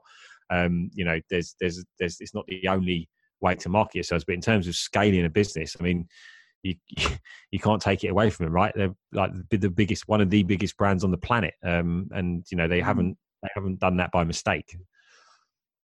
And they've survived as well. Such bad publicity, haven't they, really, McDonald's? I mean, I don't know whether have you ever read the book Fast Food Nation, or if you're aware of Fast Food Nation? I'm aware of it. I haven't read it, no. Yeah. I mean, basically, the stories in there about, I think one was in Mexico. They use these big sort of scythes to cut the carcasses in half for the meat. And obviously these are razor sharp, and this Mexican got caught in it, and it chopped his arm off. And he was they phoned him up the next day, McDonald's did, and asked him when he was coming back to work. As long as it didn't end up in a McDonald's burger, I don't mind. Yeah, well, this is it. But then they were saying, like, it reminds you, it's the same with Coca-Cola. I mean, there were stories about, where they produce, the factories where they produce Coca-Cola, how the byproduct from the sugar cane, they're just throwing it into rivers and it's killing wildlife, and indigenous populations can't drink the river. And they've survived that, whereby a smaller. It's just that Coca-Cola, it just tastes so good, doesn't it? That's the problem, right? It's like, it's that Coca-Cola taste. It doesn't, I mean, it's, I think these brands do have to do a lot of work in the background to tidy up a lot of these messes and these exposures. But I think, the brands that they've got are so strong now, so strong that kind of overrides it. And that's just the power of what they've managed. That just represents the power of what they've managed to achieve with their brands. You know, it's like Apple, right? Apple, everyone loves, well, not everyone, but a lot of people, Apple are a very extremely popular high-end technology company. There's a lot of bad press about them, you know, with, you know, all the stuff that goes on in the Foxconn factories and stuff like that. And still, despite all that, everyone still wants the shiny new iPhone, don't they? You know, you get all it. It's funny, you know, a lot of these people that are moaning about Apple on social media, and they're writing their posts on an iPhone. Right? That's right. Yeah, I'm using a Mac. It's the best technology, despite 30% of Chinese workers at Apple throwing themselves off buildings. You know, that desire in the thing they sell is so strong.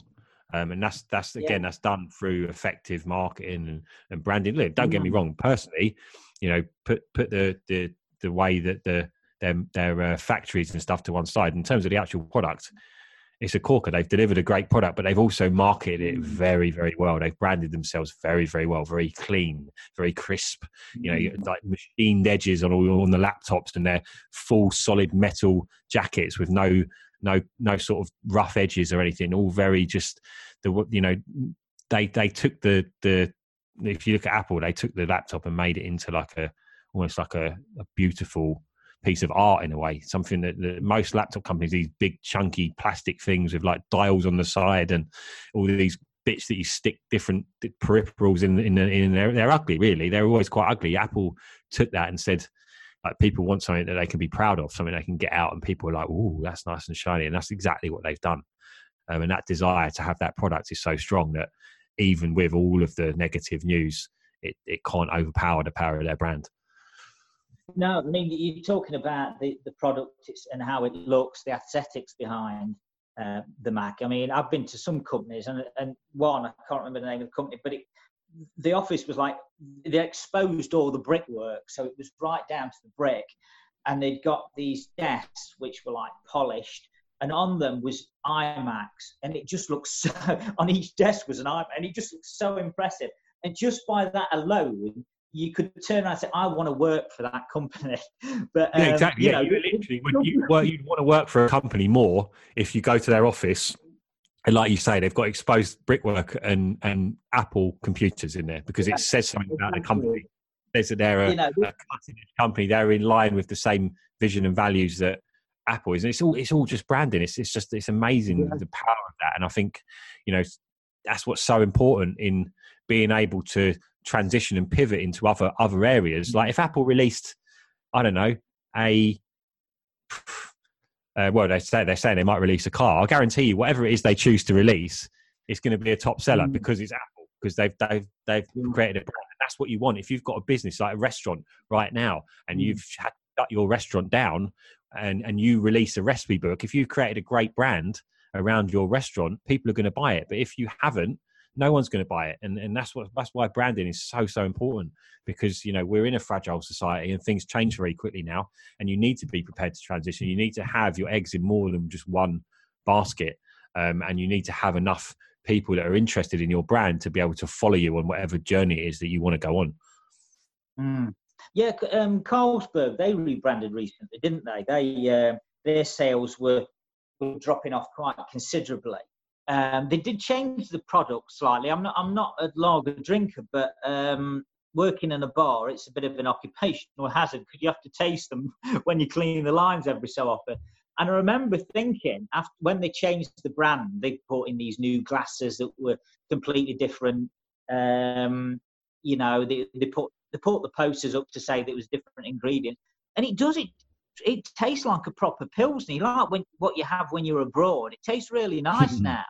Yeah, why does the beer abroad always taste better than the beer in the UK? I don't know if it's like the sun or like you're on holiday. I don't know. Never strong, apparently, it's always watered down.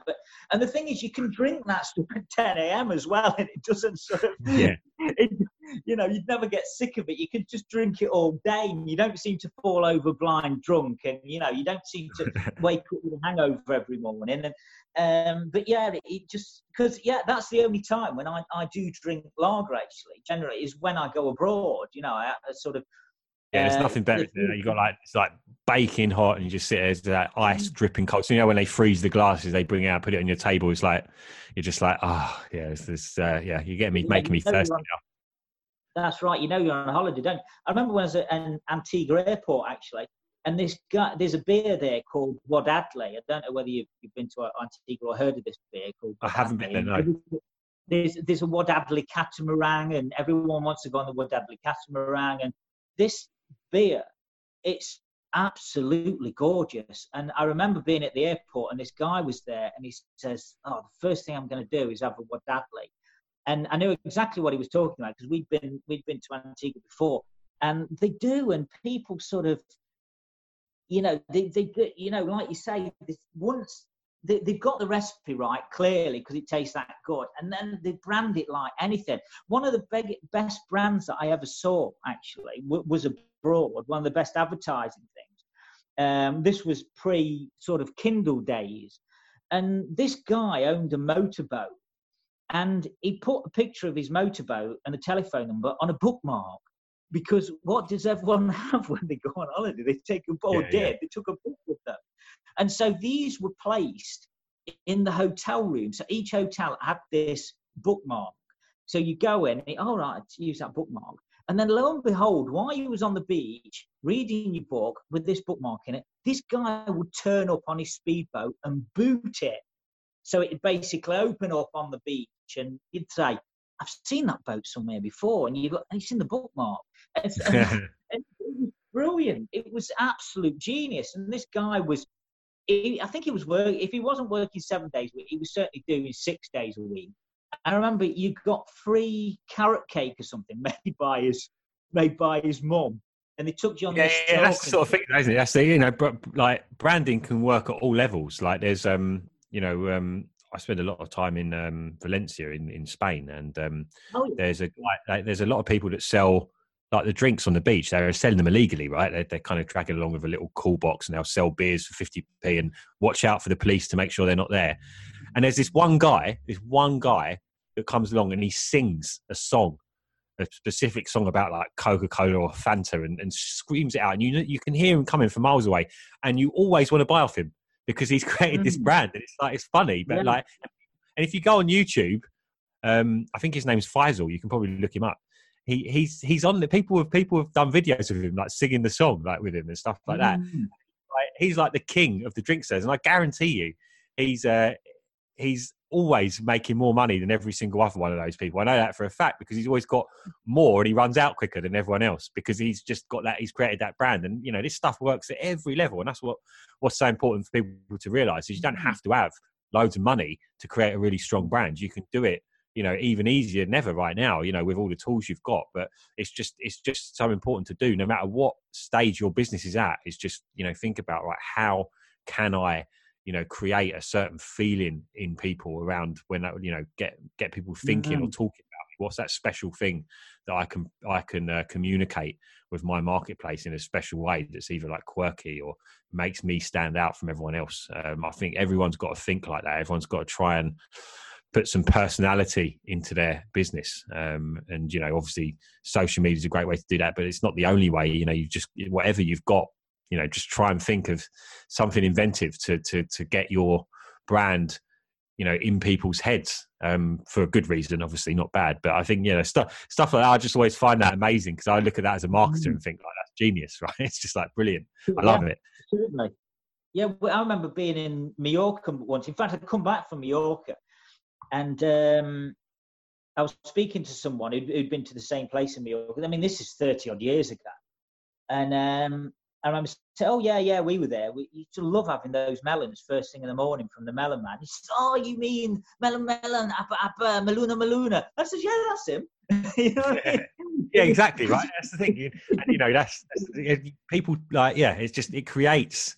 You've got to give people a reason to talk about you. Yeah, that's the thing. You got to become something special. Like people talk about things that are important where they've got a story behind something. People love a story, and if you can create a story with your brand, then you're gonna go places, right? You can always you always hear people telling a story of like, oh God, I was out you know, in such and such a country had a huge night out, and then all of a sudden we found McDonald's, because it's always there, isn't it? Right? It's always there, ready to serve you, ready to give you those burgers you want, and it's like, you know, it's the storytelling element of it that I think is massive.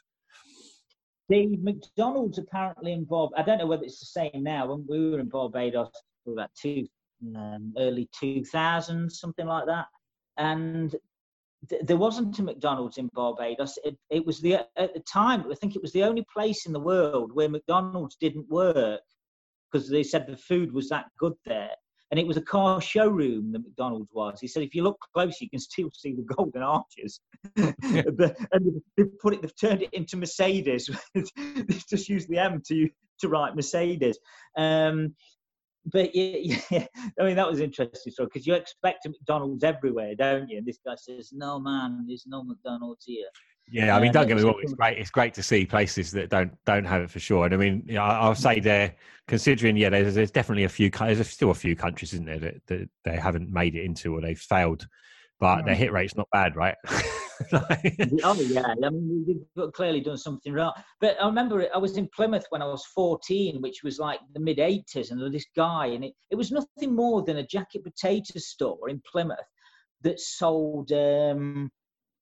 A bit more than jacket potatoes. He sold all kinds of food, and Captain Jasper's it was. And I asked someone who went in the pub that I worked. They were from Plymouth, so this was only a few months ago. And I said, "Oh, you're from Plymouth?" He said, "Yes." He said, "I was in Plymouth, and I went twice in the '80s to play football tournaments out there." And I said, "There was this place called Captain Jasper's." He says, "Yeah, that's right. It's still there." And it's like, I mean, in the same place. I mean, this guy is sort of renowned from everyone that goes to Plymouth on a night out. Everybody sort of apparently goes from a pub to Captain Jasper's, and it is nothing more. And it's like you were saying with budget, he's got character. The food's good. You know, there's a certain type of charisma about the guy. But the big thing is the story, right? That's the thing. That's the thing that gets everyone. There's a massive story. He's been there for years. He's been doing this same thing for years, etc. Like, that's an exciting story, and that's the thing that makes you want to go and visit that business and go and eat there, because there's this story, this heritage in the brand. I think that's just such an important part of it.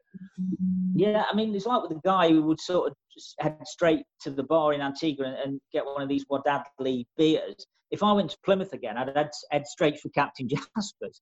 You know, it's probably, after sort of 40 odd years or whatever, sort of, where are you going, Sean? No, I'm going to Captain Jasper's. Why? I don't know. It's just because it's just part of my nostalgia where I must return. Yeah, exactly. Create that nostalgia, that interest through the stories and stuff that you've then got baked into your own experience as well. Like, it's just huge. And it's like going back to that guy that I was saying about, following him on Instagram when he was like building his restaurant, like that. I was watching a story effectively. I was watching like a series almost of seeing him build this thing, and then all of a sudden it's built, and I'm bought into that brand in such a big way that I'd never usually drive 2 hours to go to a restaurant. I just wouldn't do it.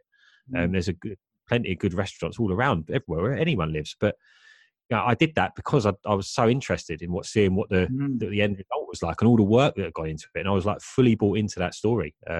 So it's just a real. I think that is a great example of why that is so important, and that is the branding. That's the difference. That's why it's so important, because that's how you create loyal customers. And I'd recommend that place to a lot of people as well. Like, if I'd have just gone there and eaten the food that was served to me, yes, don't get me wrong, it's amazing food.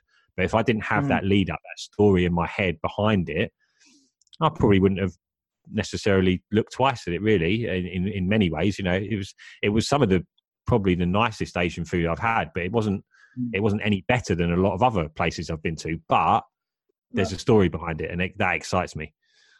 Yeah, everyone loves a good story, though, don't they? I mean, if there's some, I remember once there's a pub down here, and when they opened up the pub, they found a well, and this guy went to the local university, and he got a skeleton and threw it down the well, and told people that when they opened up the pub, they discovered it.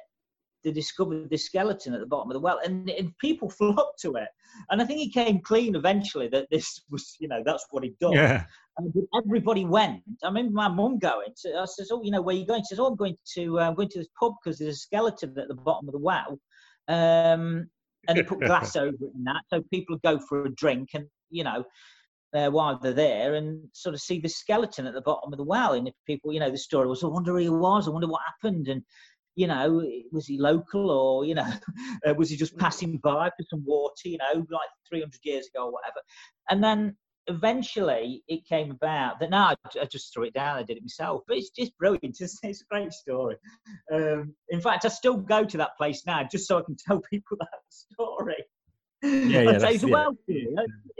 The well still. Yeah, I mean, probably not recommended to make your story up, but yeah, I mean, whatever works for you, right? I mean, they've still managed to get success with that, right? It's got people talking. But that's really what marketing is all about at its core. I think personally, like marketing, branding, it's about telling a story in a way that resonates with people. I think that's you can make your logo as nice as you want. You can make your brand and your brand colors and all that kind of stuff as nice as you want, but really the things that human beings respond to is storytelling. Like that's what we've done for millions of years, and it's what we'll always do. A good story, creating that in a brand is how you build something strong that's going to last. The test of time is having a really strong story behind your brand and your business. Sure. I mean, I think there was an ethical issue. I think someone probably contacted him, probably from the council, and suggested that the skeleton should have a proper burial, and they find out where it was from. I think so that's probably why I had to come clean about it. Well, they do say any publicity is good publicity, right? So I'm sure a lot of people were talking about that. yeah, they certainly were. Yeah, I mean, it was quite popular at the time. But I mean, do you think there's still a lot of vanity with regards to restaurants? Do you think people still eat at somewhere particularly nice? I mean, it's like, although the food is quite good there's a chain. I don't know whether, I'm sure it's probably starting in London. I'm sure there's branches in London. But the Alchemist, have you seen these bars? Yes, I have. And I'm not quite putting a memory to it though, because I'm sure I've been to one of these places. So just remind me. Yeah, they have. Well, the decor is beautiful. Wherever you go, I think it's similar theme throughout. But like some of the shelves. It's like a cocktail bar kind of place. Yeah, you got it. Yeah, it's like the drinks, the shelves. It's almost like a 50s style kind of place. What? Sorry. Is it like a sort of an old sort of oldie worldy sort of 50s style decor? You got it. Yeah, like a sort of magician sort of like an upper class magician sort of bar, and they do look really sort of.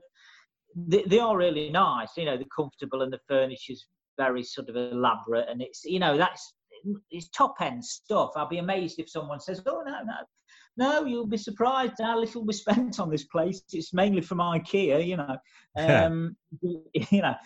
They are really sort of, they are nice, and in fact the food was quite good there. But do you think a lot of people still go to restaurants just because it's a place where they want to be seen and they can have a selfie? Yeah, absolutely. Probably, yeah. I mean, like that's again, like being able to say that you've been to, if you create a strong enough brand, it's like McDonald's. The food, the traditional things that are important, all of a sudden aren't as important to people. Like so I think, yeah, especially in the day and age of taking selfies and showing off on social media and all of this stuff. I think you can absolutely capitalize on that. But I think the only way you create a strong brand is you have that reliability and respect in the right places. Like, so I think you're not going to have a restaurant that people want to frequent unless there's a special reason to go there, unless you've created a special reason for them to go there, whatever that reason is.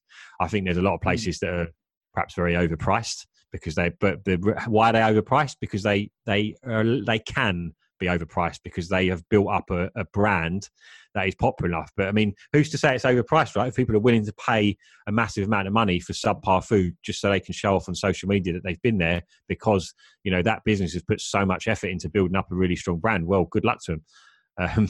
But I think, I think that's absolutely the case. But the only way, again, that you do that, the only way that you can, I mean, I'm sure most business owners, although they might hate to admit it, they would love to be in a position where they could overcharge for food that is subpar and, you know, be in a position where people are queuing up outside their restaurant.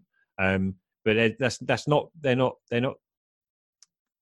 haven't created that brand because just on just the food. It's because they've created it, they've made it into something that people want to be part of, you know, whether that's because there's a story behind it or whatever it might be. I mean, it's not as I think it's more so now. You know, brands can afford to be able to do that more now because of social media, because people will travel far and wide to say, oh yeah, look, I've had a picture in this place or I've had a picture in that place, you know, and just so they can share it on Instagram or Facebook. You know, that's just how people are now. So I think as a brand, you know, you can absolutely play to that.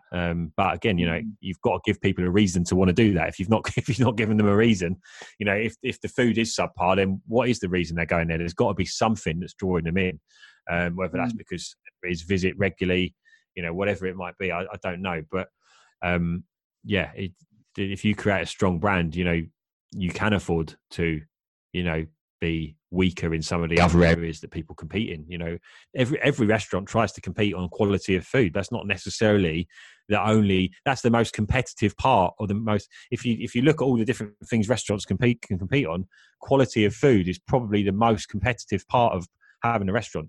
If you find something else to compete on, like McDonald's compete on speed and consistency, well, not many people are trying to compete on that. Right now, they've taken themselves to number one much easier. If they were trying to compete on quality, they'd have done nowhere near as well as they've done now. So I think it's about understanding, you know, what the marketplace actually wants. We're not always competing on the things that we think we should be. Sometimes people buy into much different concepts to what we traditionally think are right. It's not all about having the best quality food. You know, it's not all about, sometimes it can be about how much you experiment, or sometimes it can be like the restaurant I visit. It's about the story behind it. You know, the fact that, you know, the guys shared the story of building a restaurant, and you buy into that side of it. There's so much more to it. So you've got to find finding these other arenas to compete in within your business. And this goes way beyond just restaurants. Super important. And that's what branding is all about. I believe there's a book called Blue Ocean Strategy. I think I've shouted about it a few times on social media before, but, you know, that talks about, you know, how companies have done this time and time again, and created these blue oceans and gone into areas of competition that other brands that are selling similar things haven't done. Like Ford did it with their car when they first released the car. They had all these other cars were around, but they're really expensive.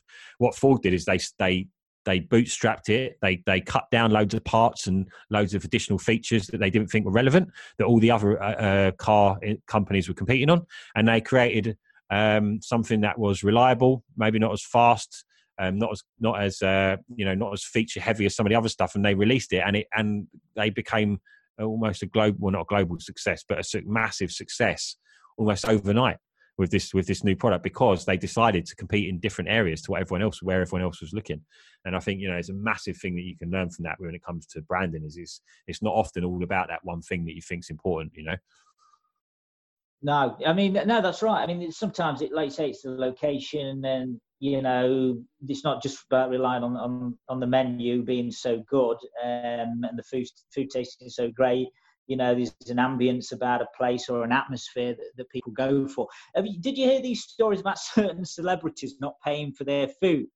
And obviously, when the managers come up to them and said, you know, I think Puff Daddy might have been one of them, I think. You know, a rapper or someone, or a country and western star or something in America, they've come up to them and said, you know, why, excuse me, sir, but why are you refusing to pay for your meal? And they've said, well, basically because I'm eating here. And they're using it to sort of say, well, you can promote your business based on the fact that I'm eating here now. Well, I mean, yeah, if someone, yeah, it's a fair point to some extent, isn't it? But quite cheeky. Yeah, I mean, I don't know. Billy Ray Cyrus was one of them that did it. He probably wasn't, but he's like, he's imagine him standing in his cowboy boots and in his hat. Excuse me, Mr. Cyrus, why aren't you paying? Oh, because I'm here. You can get a selfie with me now and promote your business. And I think, there was a lot of this going on. A lot of it. I don't know whether the Kardashians have tried it on.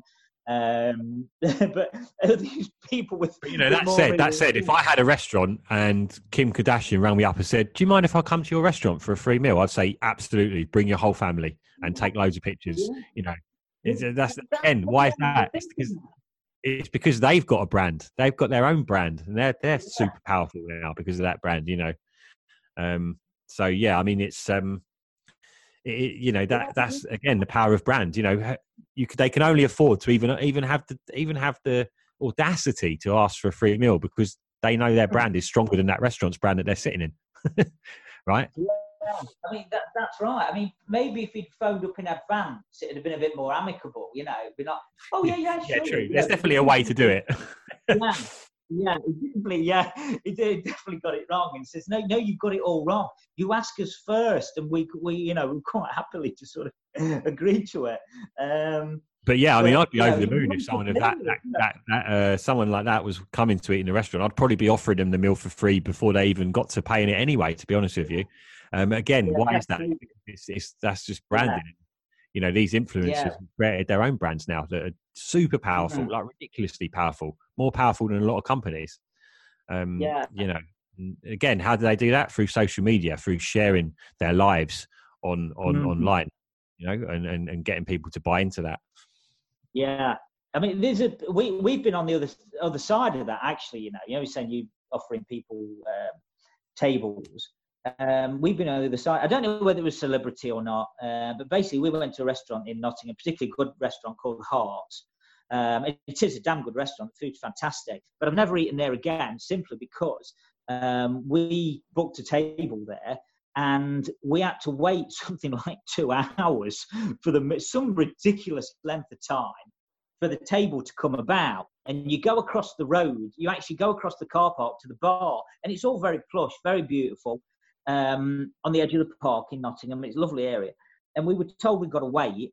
And we waited that long that by the time we ordered, I think, while we was in this bar, which is across from the restaurant, across the car park from the restaurant. And, because obviously they were aware that we're waiting. So, why don't you order your food now? And it got to the point where we just literally had the main course. And we said, no, we're not paying for anything else. We're not paying for the champagne. We don't even want the dessert because it's too bloody late now. We've our stomachs are shrank. It's gone beyond. We've gone beyond hunger. And their excuse was that they'd booked somebody else in our table instead. I don't know whether this was a dignity or whether it was someone who was prepared to pay more than us or a regular or whatever. But they'd given priority to somebody else for whatever reason. And the manager said, I tell you what you do, sorry about that, phone me up anytime and we'll get you in. We'll get you in a table. And it's like, great. Okay, so I phoned up. I says, want a table? And he says, no. And he says, why not? And he says, because we're fully booked up. And I says, well, you can do what you did the other night then and throw somebody else out. No, sorry, sir. You know what I mean? But had I been sort of a celebrity, I'd probably said, I'll throw them out. So I don't know whether it was a celebrity or whether it was just somebody they sort of preferred over us. But, the meals aren't cheap there. You know what I mean? There was 4 of us. So it's a few £100 for 4 people, put it that way. And, I've never been back since, particularly for that reason. I'd said I'd never eat there again. I mean, that was the biggest insult ever. I think that was worse. That's rough. And again, that's not good, right? Yeah. I mean, I think the thing is, if those kind of experiences happen too often, then it's very transparent now. You can go on TripAdvisor, you can go on Facebook, you can go on Google, you can leave these reviews, and everyone's looking at these reviews. And you see 1 or 2 now and again that might sort of be out of character based on the general opinion. You can kind of a lot of the time ignore those, but you know, if you're doing that on a regular basis, you're going to get exposed now. You know, years ago you could get away with having a shit service in a bad location. Not anymore. And that's why, again, it's so important to really make sure that you're nailing the basics now, because you will get exposed so easily and so quickly. You know, you start, if your TripAdvisor rating goes below 4 stars, like good luck trying to keep your business afloat. I think, you know, again, I think that's one of the beauties of the internet, is it has exposed a lot of those restaurants, but also I think it's a very dangerous game to be upsetting customers too regularly now, you know, which I think is only a good thing really, but it's just everything's so much more exposed now, and so transparent with things that you've really got to pay so much attention to that service side. I don't think Hearts have to worry about my my custom personally, but that was a bigger insult than the moth, I think.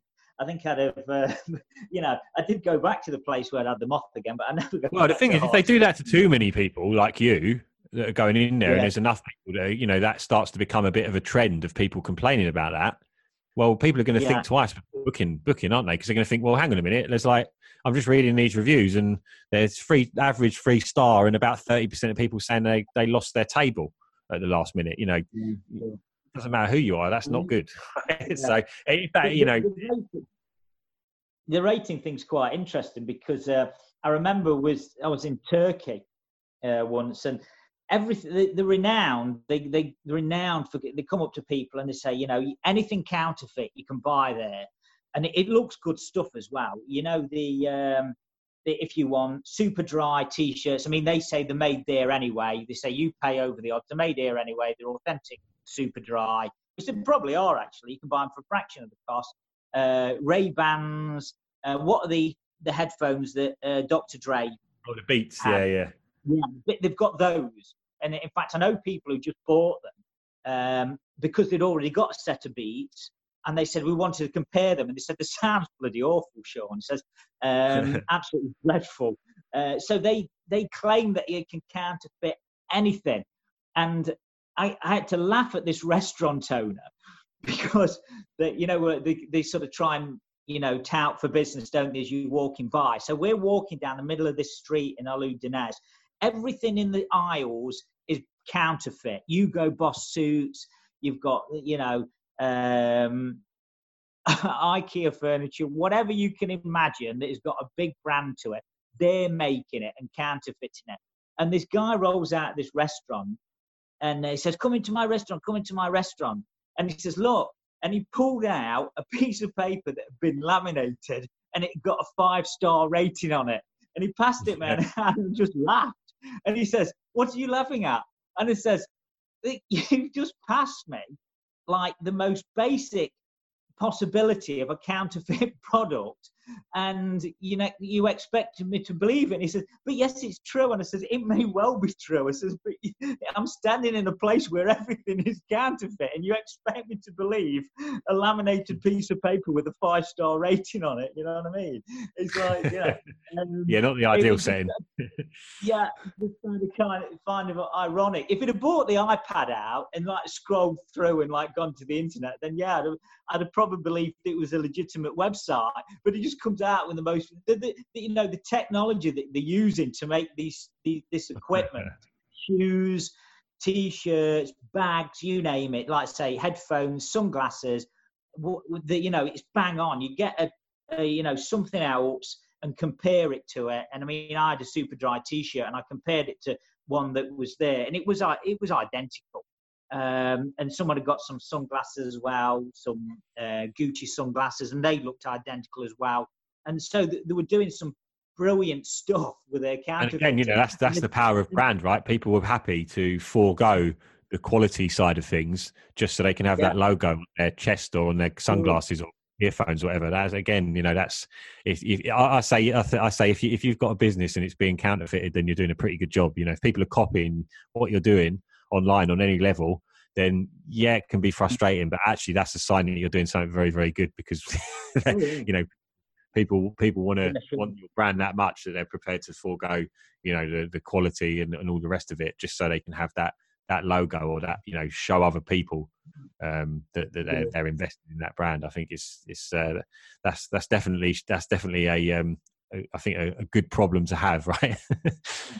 Yeah. Well, I like particularly as well the opportunity arises and certain companies take it. I don't know whether you remember the New Orleans, the sort of hurricane that basically destroyed the city there, and the surrounding area. And there was one particular, I think it was Coors, if it says basically when price doesn't matter, when the cost is free, this is what people choose. And that was brilliant, because like the number one, the king of beers is Budweiser in America. Nobody was stealing Budweiser.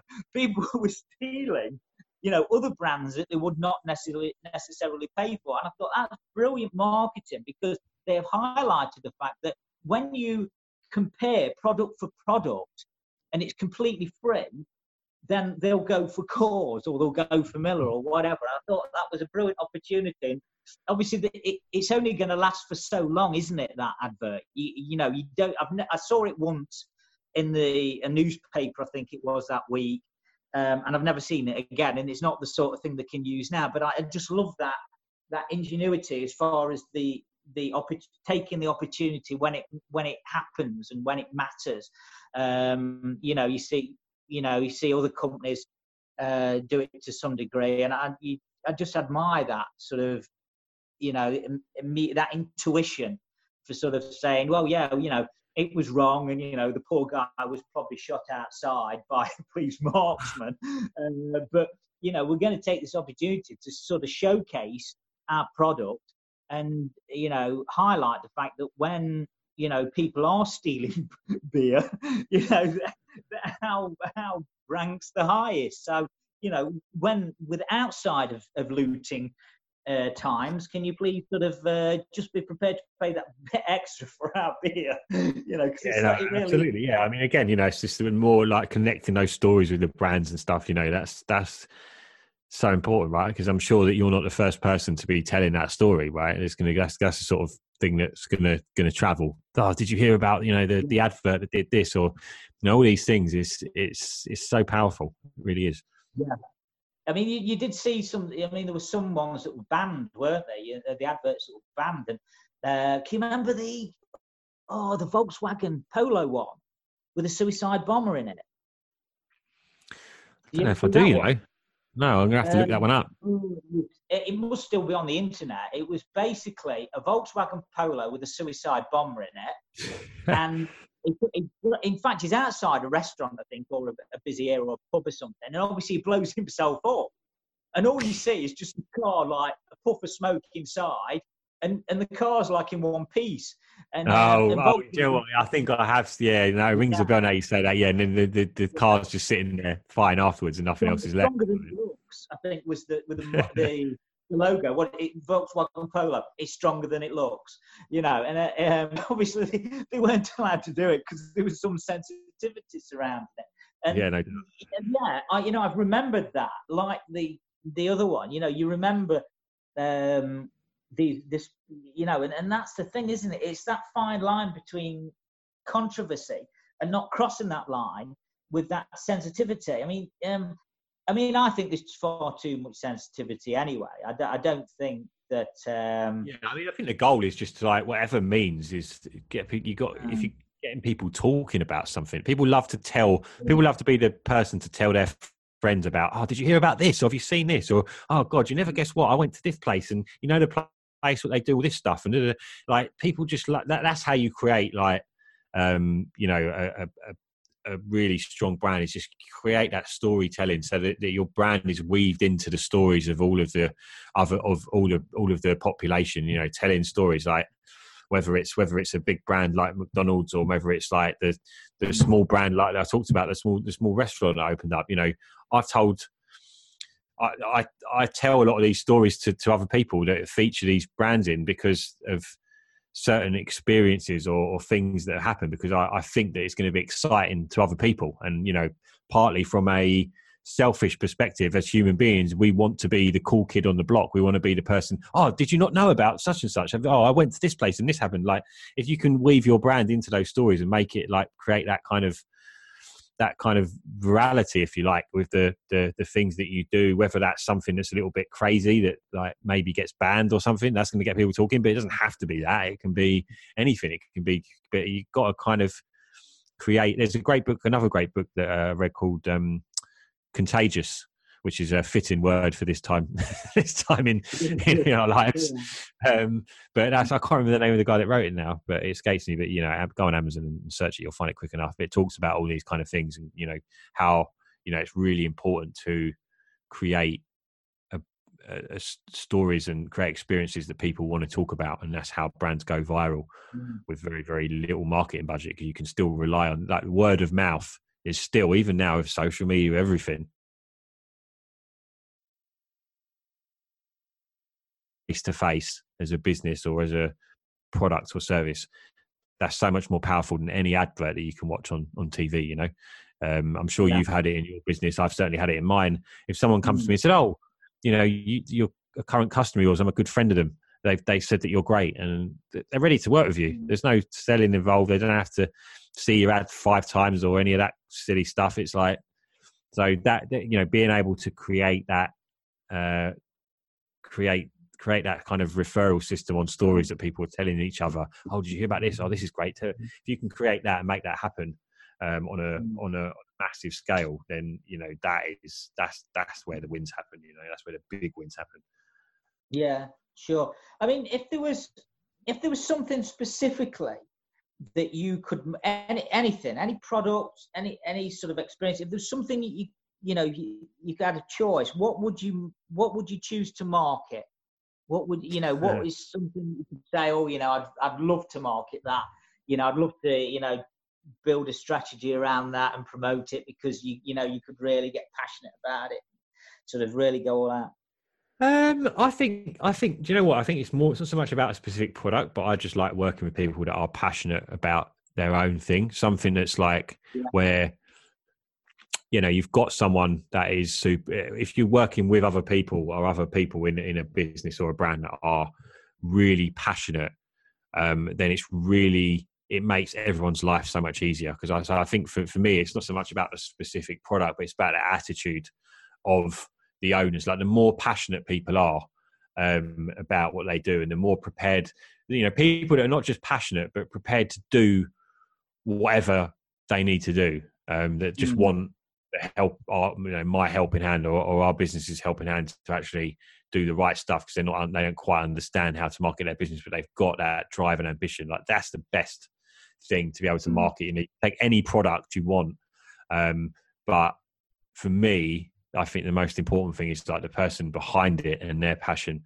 towards that product. And generally, if someone's really passionate, it's not always, if the product's crap, sometimes you can be deluded. That's obviously not ideal. So it's got to be a good, product. But I think really important that, the people that are working the teams or people behind it have got that fire in their belly and that desire to make it into something special and prepared to do whatever it takes. I think that working with people like that is a great experience, because there's just so much energy involved. And when you're talking about, trying certain ideas or getting them to do things that maybe are uncomfortable, like getting on camera, they're people that are prepared to do those things and push themselves and push their brand to new levels are the ones I think they're the most exciting to work with. And the people that are, the worst people to work with, to the contrary, are the people that want to just go hire a marketing agency and go and sit on the sofa and God, let me know when you've made me loads of money, kind of thing. Because those people are never going to get anywhere. This got to, if someone's just expecting us to take over as a marketing agency and they're not going to put the work in on their side, and they're not passionate and they're not willing to, because it's in most cases, even if you're doing marketing for a business, it's still a joint effort, right? When you're working with a client, they've got to do their part. They've got to stick to their side of the bargain. Like, we can't just take over their entire brand, they've still got to deliver on their promises to their customers, whether that's on service, on quality, on, doing the stuff that they need to do on social media as well. Like we can't show, like if we work in a restaurant and we can't do a story, at prime time on a Friday night showing how busy the restaurant is. We're not there. Right. So the owners need to be brought into doing as much as possible to make their brand succeed. And that's why it's so important to have that passion, because if you haven't got that and you're not prepared to do as much as possible on your side, then it's going to be really hard for us to be able to do the best job possible, Yeah, yes, of course. I mean, are you sort of encouraging people to embrace more technology now? You spoke about, on video and stuff. Are you sort of encouraging people to go down that route now, to do more sort of videos, sort of to promote themselves as individuals more? 100%. Yeah, I think having that personality and that brand. I mean, whether you like it or not, people want to say, "Oh, well, I don't really like doing video." Okay, great. Well, you're gonna lose out as a result, and the people that are prepared to do it, if you look at the kids now. I don't know if you've got any children or nieces, nephews, anything like that in your family, or your young kids that that are sort of maybe 8, 9, 10 years old. Like they're doing it, like they're doing Instagram lives all day. Like they're chatting to their friends on Instagram live, and they're putting videos out on Facebook. Like this is the future. Yeah.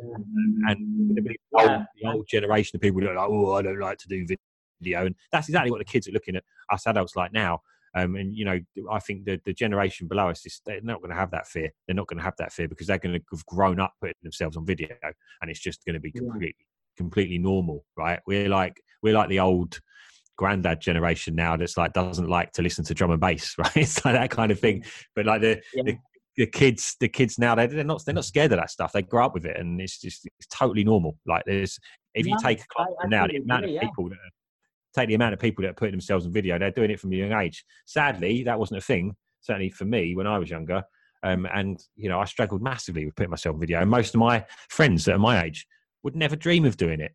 But actually, I think that's also a good thing, because my competitors are too scared to do it as well. So if you're able to step out your comfort zone now and start doing that, like then you connect with people on such a deeper level. It doesn't mean you have to be like a dick about it. You don't have to be like trying to show off and just try and show off your Rolex or whatever it is that you're doing. You just be you, but just there's this weird fear that as soon as you put a lens in front of it, all of a sudden, like you get people get scared to talk.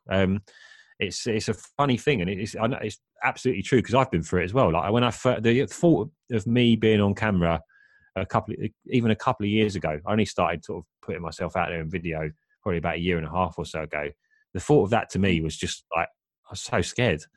So scared. I was just scared of what people might say, scared what, probably more so people that already knew me. I didn't give a shit about people that didn't know me. I was more bothered about, what my friends down the pub would say or whatever. And, don't get me wrong, like I get stick about it, but I don't care. Like at the end of the day, a lot of my friends aren't growing. They're not necessarily trying to grow a business. They're working in an office job and they're quite happy doing that. And that's fine. You don't have to do it, but if you want to grow a business, if you want to build trust and, get as many people interested in what you're doing as possible, then, having your own personal brand, or at least being prepared to put yourself out there a little bit, is massive, absolutely massive. And people can deny it all they want. People can say, "Oh, like, I don't necessarily, that's not me," or whatever. Okay, fine. But the reality is, you're going to miss out, and that's just how it is. You don't have to do it. No one's going to force you. And there's plenty of brands out there that don't need to do that. Don't get me wrong, but I think, if you're trying to grow a business and you're trying to grow a brand and you're not storytelling and you're not sharing your own personal experiences, then you are at a loss, to be honest. And what you're going to find is your competitors that are doing that are going to get ahead of you. And that's just inescapable facts at this point, I believe. Yeah, I think you're right. My daughter's 6, and she requests to do YouTube videos. She thinks she's got her own channel. In fact, she thinks she's famous. She's that enthusiastic. Yeah, that's people are just this is normal now. That's just normal putting yourself out there. People haven't, to us when we were kids, it was quite rare that you had a camera pointed at you, right? A video camera. No one had them. It was quite scary. No. Like, what I'm going to be captured on this thing, and it's going to be there forever. And like we still feel that fear, like, and you know, there was a few times at school maybe they got the video camera out and you're just like, oh no, they're going to feel like drama or something, right? Yeah. But now everyone's got the cameras on their phones, and like literally, they're like, if I was a child and I didn't know any different, I didn't have that fear when I was 5 years old. I'd have just grown up doing videos of myself, and it would have been like as normal as eating my breakfast in the morning. Do you know what I mean? But we didn't grow up with that, and I think that's the thing. It's a good thing if you're prepared to put yourself out there. I think at the moment, because there's a lot of business owners that won't, but I think 10, 20 years, like you'll just be looked at like a lunatic if you're not putting yourself out there. I personally think. I think that's the way it's going. Yeah. People just sharing everything. Yeah, well, the way kids are, I mean, it's, you know, friends. It's every opportunity, because obviously we're going through the homeschooling thing. And it's like, oh, can I do a video of doing this? Can I do a video of doing that? I want to send this to my teacher. I want to send that to my teacher. And, you know, you see it on there. I mean, the school are doing their own YouTube videos as well. So obviously teachers have got to adapt to that sort of thing now. You know, and everybody does have to adapt to it. So I think it's because they've grown up with it, you know, it's just innate to them, isn't it? Time's just changing, right? I mean, it's like the same thing as us saying to, like, when I was saying earlier, like, people in the older generations don't understand social media because they've never used it. Like, it's the same thing. It's just the next evolution. Like they're like in 10, probably maybe even less than 10 years, but certainly within 10 years, I just think as a business owner, you'll be looked at just as madly as we look at other business owners that aren't on social media if you're not putting yourself out there on some level, or at least having someone that's representing your business, you know, sharing the ins and outs of things that are going on and creating that trust in the marketplace. And it's so easy to do now as well. That's the other great thing. Like, you don't have to have all this equipment and stuff. Like, I all the videos I've put out there up until this point, maybe bar a couple, I've just filmed it on my iPhone. Like, that's it, with holding the phone. I've not even had someone filming it for me. A couple of times, as I say, we've done it on a more professional scale, but 99% of the stuff I'm doing is just me. Like, I'm not paying, and you know, it's just so easy to do now. And I think, I mean, I think it's really important. Once you get over that fear lasts a couple of weeks. You start putting stuff out there, and everyone's like, "Oh God, I can't." You know, people get surprised because, like, you know, your friends that know you to be a certain person, all of a sudden they see you in this business light that they've not seen you in before. It makes them uncomfortable. That's their problem, to be honest. You know, and you just got to laugh at yourself a bit, right? It is. I look at myself on camera all the time. Even now, I'm going, "Oh God, I sound like such an idiot saying that. Why did I do this?" But it's just like, oh well, never mind. And at the end of the day, then when you start seeing the results of that, and you start having conversations with people that are sitting there saying, "Oh, I've been following your content for such and such a time. It's really helped me so much. I'm so grateful." Once you get that feedback coming back from people that are discovering you, and you realise that you're actually, you know, helping people, and it's actually doing a good thing, you couldn't care less about, you know, your friends and you know, the people. It's that first step, and then all of a sudden now, you know, like now and again, I still get a little bit of stick from my mates not down the pub because I can't go down there, but when I can, about, you know, certain videos I've put out there, or, you know, have a bit of a laugh, and I laugh about it as well. It's funny, right? It's not me. I'm not the same person on those videos that my friends have seen for many years down the pub. But at the same time, now everyone's just used to that. It's just what I do. It's just part of my business, you know. It's just like, so no one really cares. You think everyone's going to care so much, but actually no one gives a shit. It's quite freeing in the end, because you realise that no one really cares that much. You know, there's a little bit of a laugh around it here and there, but it's just, you know, and it sets you up to be respected as well by people. That's the other important thing. You know, for some reason, when you put yourself out there on video, when you start talking about the things that you do, when you start, you know, helping people and providing value through video content, people there's a much deeper respect for you, because you're putting yourself out there. People trust you more. They can see the person behind the brand. They believe what you're saying, because you're showing up saying it every single day. There's nothing to hide. They don't. And when you get onto those sales calls, or you have chats with people about something that you're selling, they've already been watching your content for the last, you know, sometimes 6 months, maybe longer. They're ready to buy. You know, they know who you are. And as long as you're not trying to fake it and be someone else on the videos that you are in real life, because you'll get sniffed out pretty quickly doing that as well. like it's by far the most effective tool to I think to like brand and marketing is having the ability to put content like that out there and be personal with people. That's just so important. Yeah, well, the saying there, well, there's a stat that's been thrown about recently that within the next, I think it's something as short as 5 years, they're saying that 70% of content on social media will be video based. So, and I think you can already see it going that way, can't you? I mean, most of,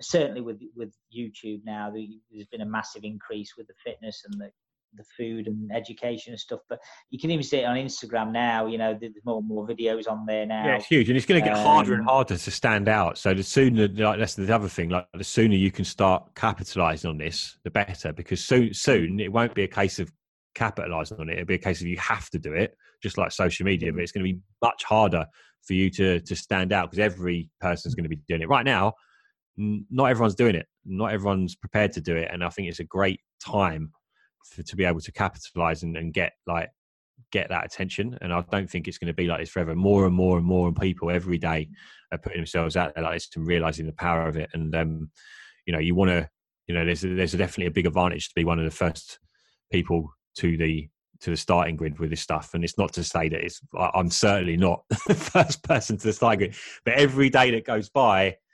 you're fooling people that aren't doing this stuff, whether it's social media, whether it's personal video content, or whatever it is. Every day that goes by now that you're not doing it, I think is a day that is just moving you further and further away from the status quo. And it's going to put you in trouble. And I think that's the message, isn't it? And that's a great message to sort of conclude on there. The people have got to embrace it. It is the future, and they could well be left behind because we can't anticipate events anyway. We always thought we knew exactly what's going to happen from one day to the next, and we always thought we were going to be virus free, didn't we? And I've been saying it for years that we're due for a virus, we're due for something that's going to potentially want to wipe us out. It all felt too good. Everything was just going too well. It felt like to some degree in the Western world. Do you know what I mean? It was like I think we're getting to the point where we felt like everything was indestructible. Everything's improving all the time. All these things. Don't get me wrong. There's plenty of problems in the world, but it's kind of getting to the point where it's like, okay, like there's not been a major worldwide problem. It almost feels like they can't happen. Do you know what I mean? And now look. Yeah. I mean, have you been sort of? Have you been caught up in the conspiracy theories in London? I mean, some of my friends get into. I got a few friends that get into all that stuff, but people want to blame people and all these conspiracies. Like, don't get me wrong. I'm sure some of them are probably true, but I'm sure 99% of them are complete bullshit. Yeah. But I just think, I just can't bother to get my head tied up into that kind of negative thing. It's like, someone's trying to, this whole idea that the world's out to get us and stuff it's just tiring to go down that road. I think personally, some of these conspiracy theories are interesting. Don't get me wrong. Some I've gone into like YouTube vortexes watching these conspiracy theories in the past, and it's fun. But I think if you consume yourself with it, like it's just negative, man. Like, at the end of the day, whether coronavirus was, started in a certain market somewhere, it was a bioweapon or it was 5G, whatever it was, like there's nothing we can do about it, right? We just got to play to the rules that play the game that's been put in front of us, right? And I think, it's very easy to go down a negative path and think, like the establishment's trying to do this to us, and this is the reason my life's so shit because the establishment's trying to is against us. That's why my business is failing. No, it's not actually. And I think important thing to end on is actually like we live in the most amazing time in the history of the planet. Like it's never been a safer time to be alive. It's never been easier to start your own business or do your own thing and make money from it. It's never been easier to follow a true passion of yours and monetize it and do away with the old-fashioned world of work. Like the opportunities are ridiculous. Like people in history would give they're literally their right arm and probably many other body parts to be in a position that all of us are in right now. And I think, to overlook that and spend your life complaining, spend your time just doing nothing and not taking advantage of all this stuff, I think it's absolutely criminal, to be honest. And that's one of the reasons I try not to get too involved in all that kind of stuff, because it just bogs you down at the end of the day. You know what I mean?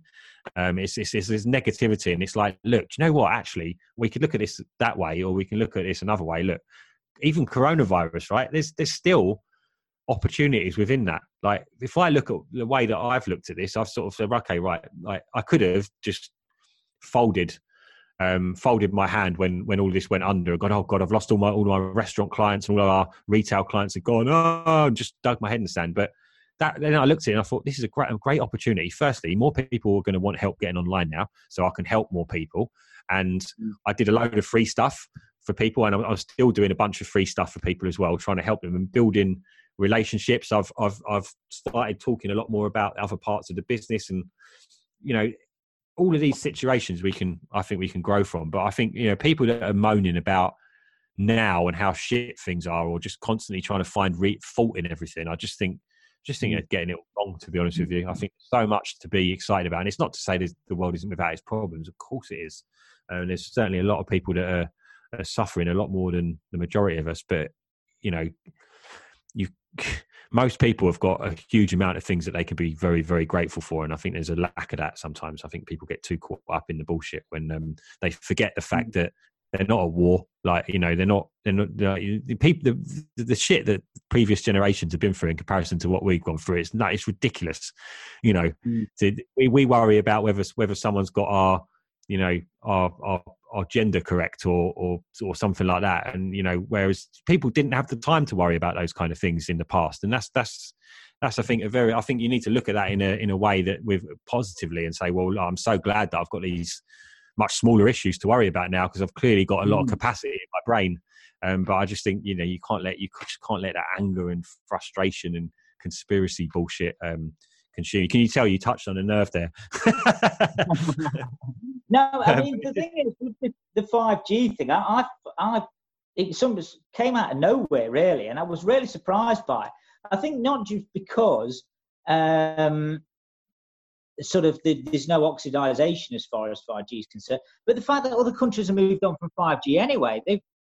Some countries are using 7 and 8G now, aren't they? So it's like, well, they've moved on. They would have been wiped out years ago, wouldn't they? I mean, that's the thing, right? If let's just say it's true. Let's just say, let's say it's true. Let's say the technology adds up. It's true. They're frying our brains. Well, okay, fine. What are we going to do about it? Absolutely nothing. Because even if we foiled a 5G plan, they'll come up with the next one, right? The funny thing is, if there is a big conspiracy to kind of end all of our lives and all the rest of it, so far, certainly, they've done a pretty shit job, right? Because society is continuing to grow.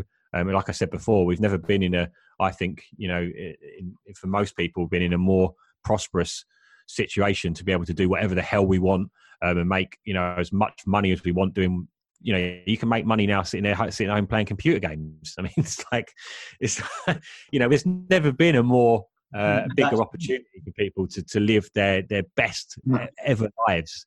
But, that just because the opportunity is there, it doesn't mean that everyone takes it. And I think, you just whatever, just get on with it. Like, okay, great, yeah, 5G is going to kill us all. Okay, fine. Well, if it is, then what are you going to do? You're going to rip down the 5G pole. So then what's going to happen next week? They'll find a new way to do it. They'll send you a parcel in the post with anthrax in or something then to everyone, and that'll kill you. If that's the plan, there ain't shit we can do about it, right? Just get on with it.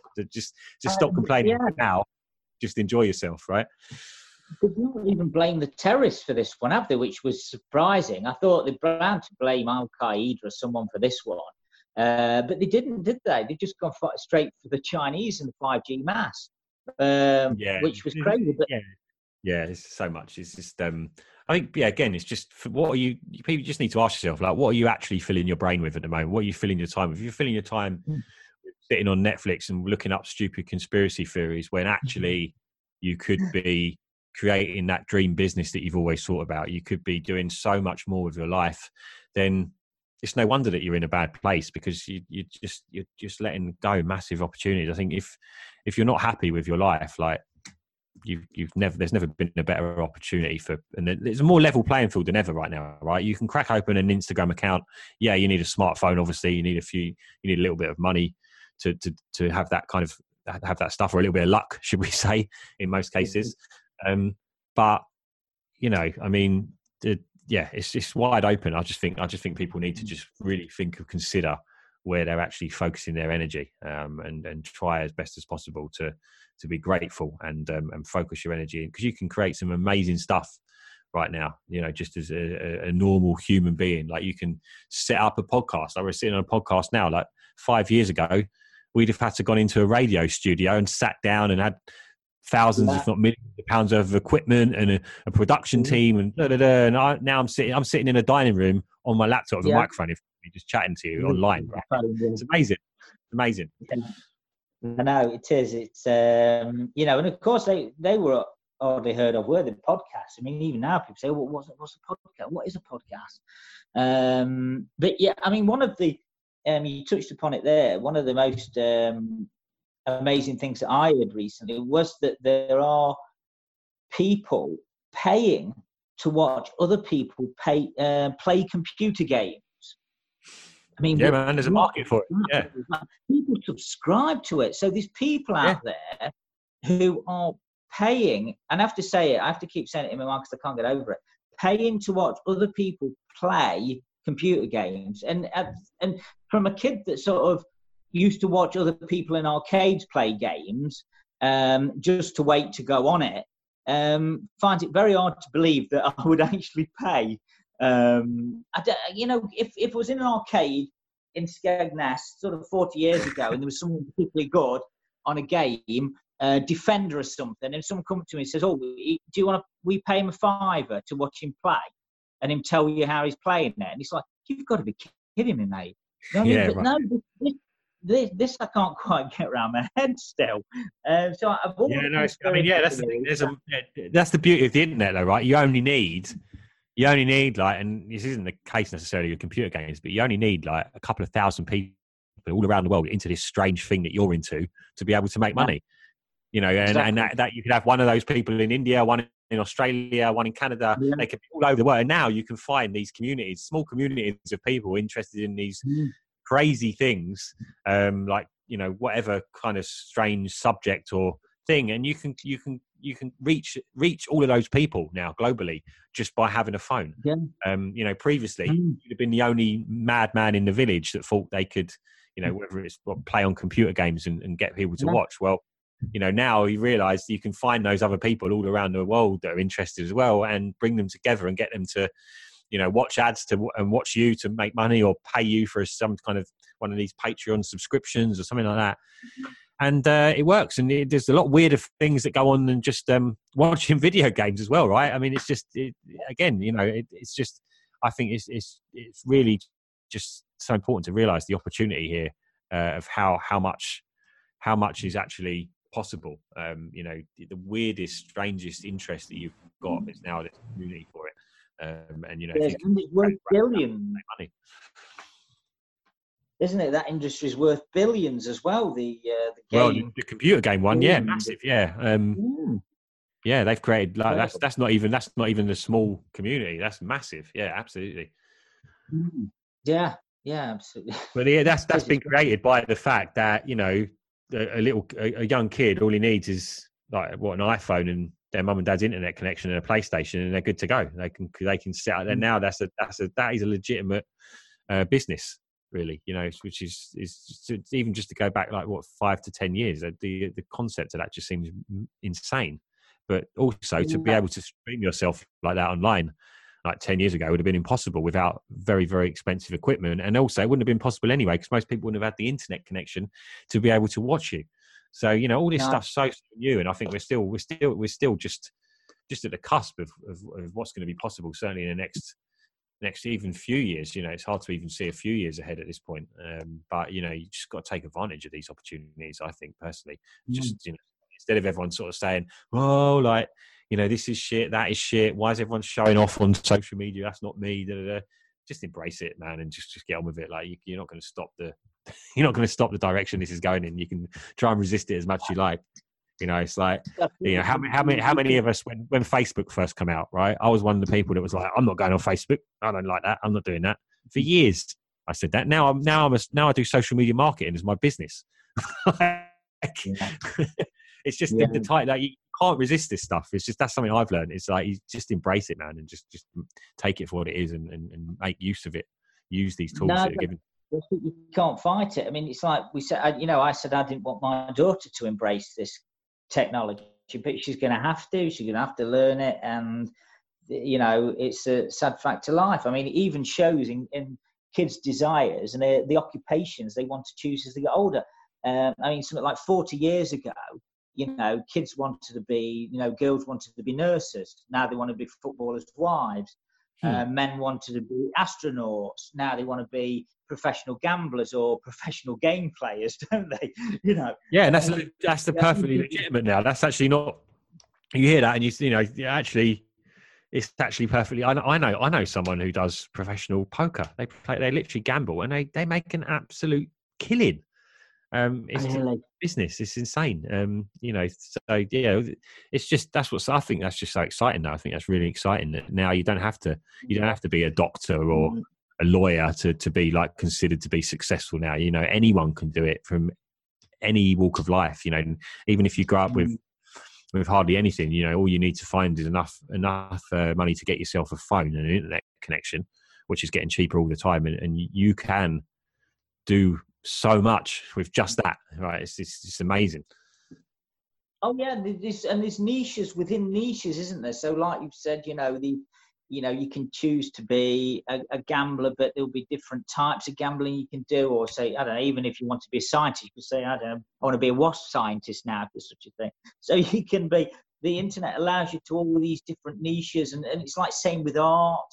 You know, like years ago, people just sort of paint and draw, and now there's different types of digital art and this 3D art, and you know, it goes on and so on and so forth, doesn't it? And I think that as everything broadens, it creates something within it as well, doesn't it? You know, there's new things coming up, new interests coming up all the time. I mean, what was a meme 5 years ago? I didn't know what a meme. That's a new thing, right? And you know, now you can have a meme page on Instagram and make hundreds of thousands of pounds a year. It's just like, where did that come from? You know. Well, I mean, that's it. You know, Bitcoin.coms, go back as far as you want. You know, even mobile telephones. I remember seeing a mobile telephone for the first time and looking at this thing that was the size of a house brick and thinking, who the hell is going to want a mobile phone? Why would you want to carry that around with you? I mean, I know someone who had one, and it was like a phone, and then it was attached to something like a car battery, and you'd carry it around with you like that. I think this was in the late 80s, and then they'd sort of take it and put it in the car, and you couldn't just make a call then. You had to drive to somewhere where you could get a reception, because there was only a limited place you could get a reception. And these things were costing about $5,000 a year. So it was like, who is going to be insane enough? This mobile phone thing is never going to catch on. You know, they're not going to, people are just not going to buy them, you know, or .com, what, using the internet. That isn't going to happen. You know, social media, what, Facebook, no, people aren't going to use that. And they do. And it's always surprising. You know, like professional computer game player, you know, that's not an occupation, but it is. You know? So it is funny times. And do you think there'll be a big transition now, or do you think things will go on as normal, or what do you think the next few weeks hold for us? Yeah. I mean, I just hope it goes smoothly. I mean, I don't think anything's going to happen fast. I just hope that you know, this easing of the lockdown is a smooth process that continues to get better rather than having to roll back. But we don't know, do we? But all we can do is just stay safe. You know, just try and see the positives. And I know for some people it's almost impossible, because some people are going through absolute hell in comparison to me. I'm sitting here and, you know, saying, oh yeah, try and see the positive. Some people are going through complete hell as a result of this, like losing family members and horrible stuff. But you know, we've just got to do what we can with the cards that we're dealt right now. And I think there's the good things. I think there's a much more of a sense of community coming out of this. A lot more people trying to help others, and that's only, I can only, be a good thing. I just hope some of those habits that we've created, that those positive habits stay on with us. But I just think, what else can we do but just keep trying to push forward, and just hope that that we're starting to come to the end of this now. That's all we can hope. Whereabouts are you based in London? Whereabouts are you? Southeast London. Southeast. So I grew up in a place called Bromley. Where, sorry? I grew up in a place called Bromley, yeah. Right, yeah, sure. Yeah, I've heard of Bromley. I think I've probably been through there on a train a time or two. But yeah, we've been told that you guys are coming out of it now virtually, and you'll be back to normal within a couple of weeks. Is this true? Well, we read a lot, don't we? I don't know. Who knows? That's what I heard. That you're only getting something like 24 cases a day or something. You're only getting down there now in London. And well, that's recorded cases, I guess. I mean, I think there's just so much that people don't know. But yeah, I mean, it seems from a top level, looking at the data, that we seem to be coming out of it. But of course, that you need to take into account that everyone's been hiding away. So when everyone starts coming back out again, what's that going to mean? It's going to probably mean that it increases. So I think hopefully it will, as I say, it will just be a nice slow transition back to some element of normality. But we just got to wait and see, haven't we, really, and just keep doing what we're doing. Yeah. Well, anyway, it's been great speaking to you. Anyway, I think we'll wrap it up there. I think we've gone well over sort of a couple of hours. But now it's been interesting. Yeah, great. Thanks for that. And all the best with the business in the future. And when the restaurants get back up and running, then we'll certainly follow the events, what you're up to, and lots of exciting stuff on the horizon for sure. So anyone that wants to follow what we're doing, the best place to follow me or our brand is probably Instagram at this point. I mean, you can connect with me, you can Google us or Google me, but if you go over to Adam Cook Lauder on Instagram. Also, if anyone's listening to this podcast who is interested or wants to grow their business and wants to understand some of the strategies we talked about, then I'm happy to give anyone that quotes the Open for Business podcast they can DM me, and I'll give them a free strategy marketing session or something like that. So if that's something, a little bonus for any listeners out there. Fantastic. Will you be eating out once the lockdown's gone, or have you done that much cooking now? You think I'm going to do it at home now? Oh, I'm raring to go. Yeah, I mean, I'm ordering a takeaway tonight for a start. I mean, I love cooking. Don't get me wrong, but I want to support the food industry as much as possible for obvious reasons. But I can't wait to get back. I'm sure, like everyone, don't get me wrong, I like cooking, but I mean, I just want to get. To be honest, I want to get down the pub, have a pint, go to a restaurant, and eat a meal. And that's two of the things that I've definitely realised how much I took for granted when we could just do that whenever we want, right? So I can't wait. I think people certainly flock to the pubs. I think. Having said that, there must be this sort of this duality of thought at the moment. People must be thinking, well, we've got to go out, we've got to leave the house and go to a restaurant. And then there's others that think, well, we've been cooking it ourselves for 2 months. Surely we don't need to go out yet because we've cooked some really good stuff at home. Yeah, a lot of people learned some good skills, learned baking and all sorts. Yeah, but I don't think it will last. I think as soon as these pubs and restaurants are back, everyone's going to be very flocking. I think there's going to be a bit of fear around, obviously, the spread of disease and stuff. But once that kind of dies down, hopefully in time, then I think as soon as people realise that they're safe or trust that they're safe, they're going to be flocking back, just like the good old days, I'm sure. Yeah, I'm sure it will. Anyway, like I say, fantastic speaking to you, Adam. Thanks very much. Hopefully we'll speak again soon. Cheers. All right, thank you very much. See ya, bye. Cheers, mate. Bye.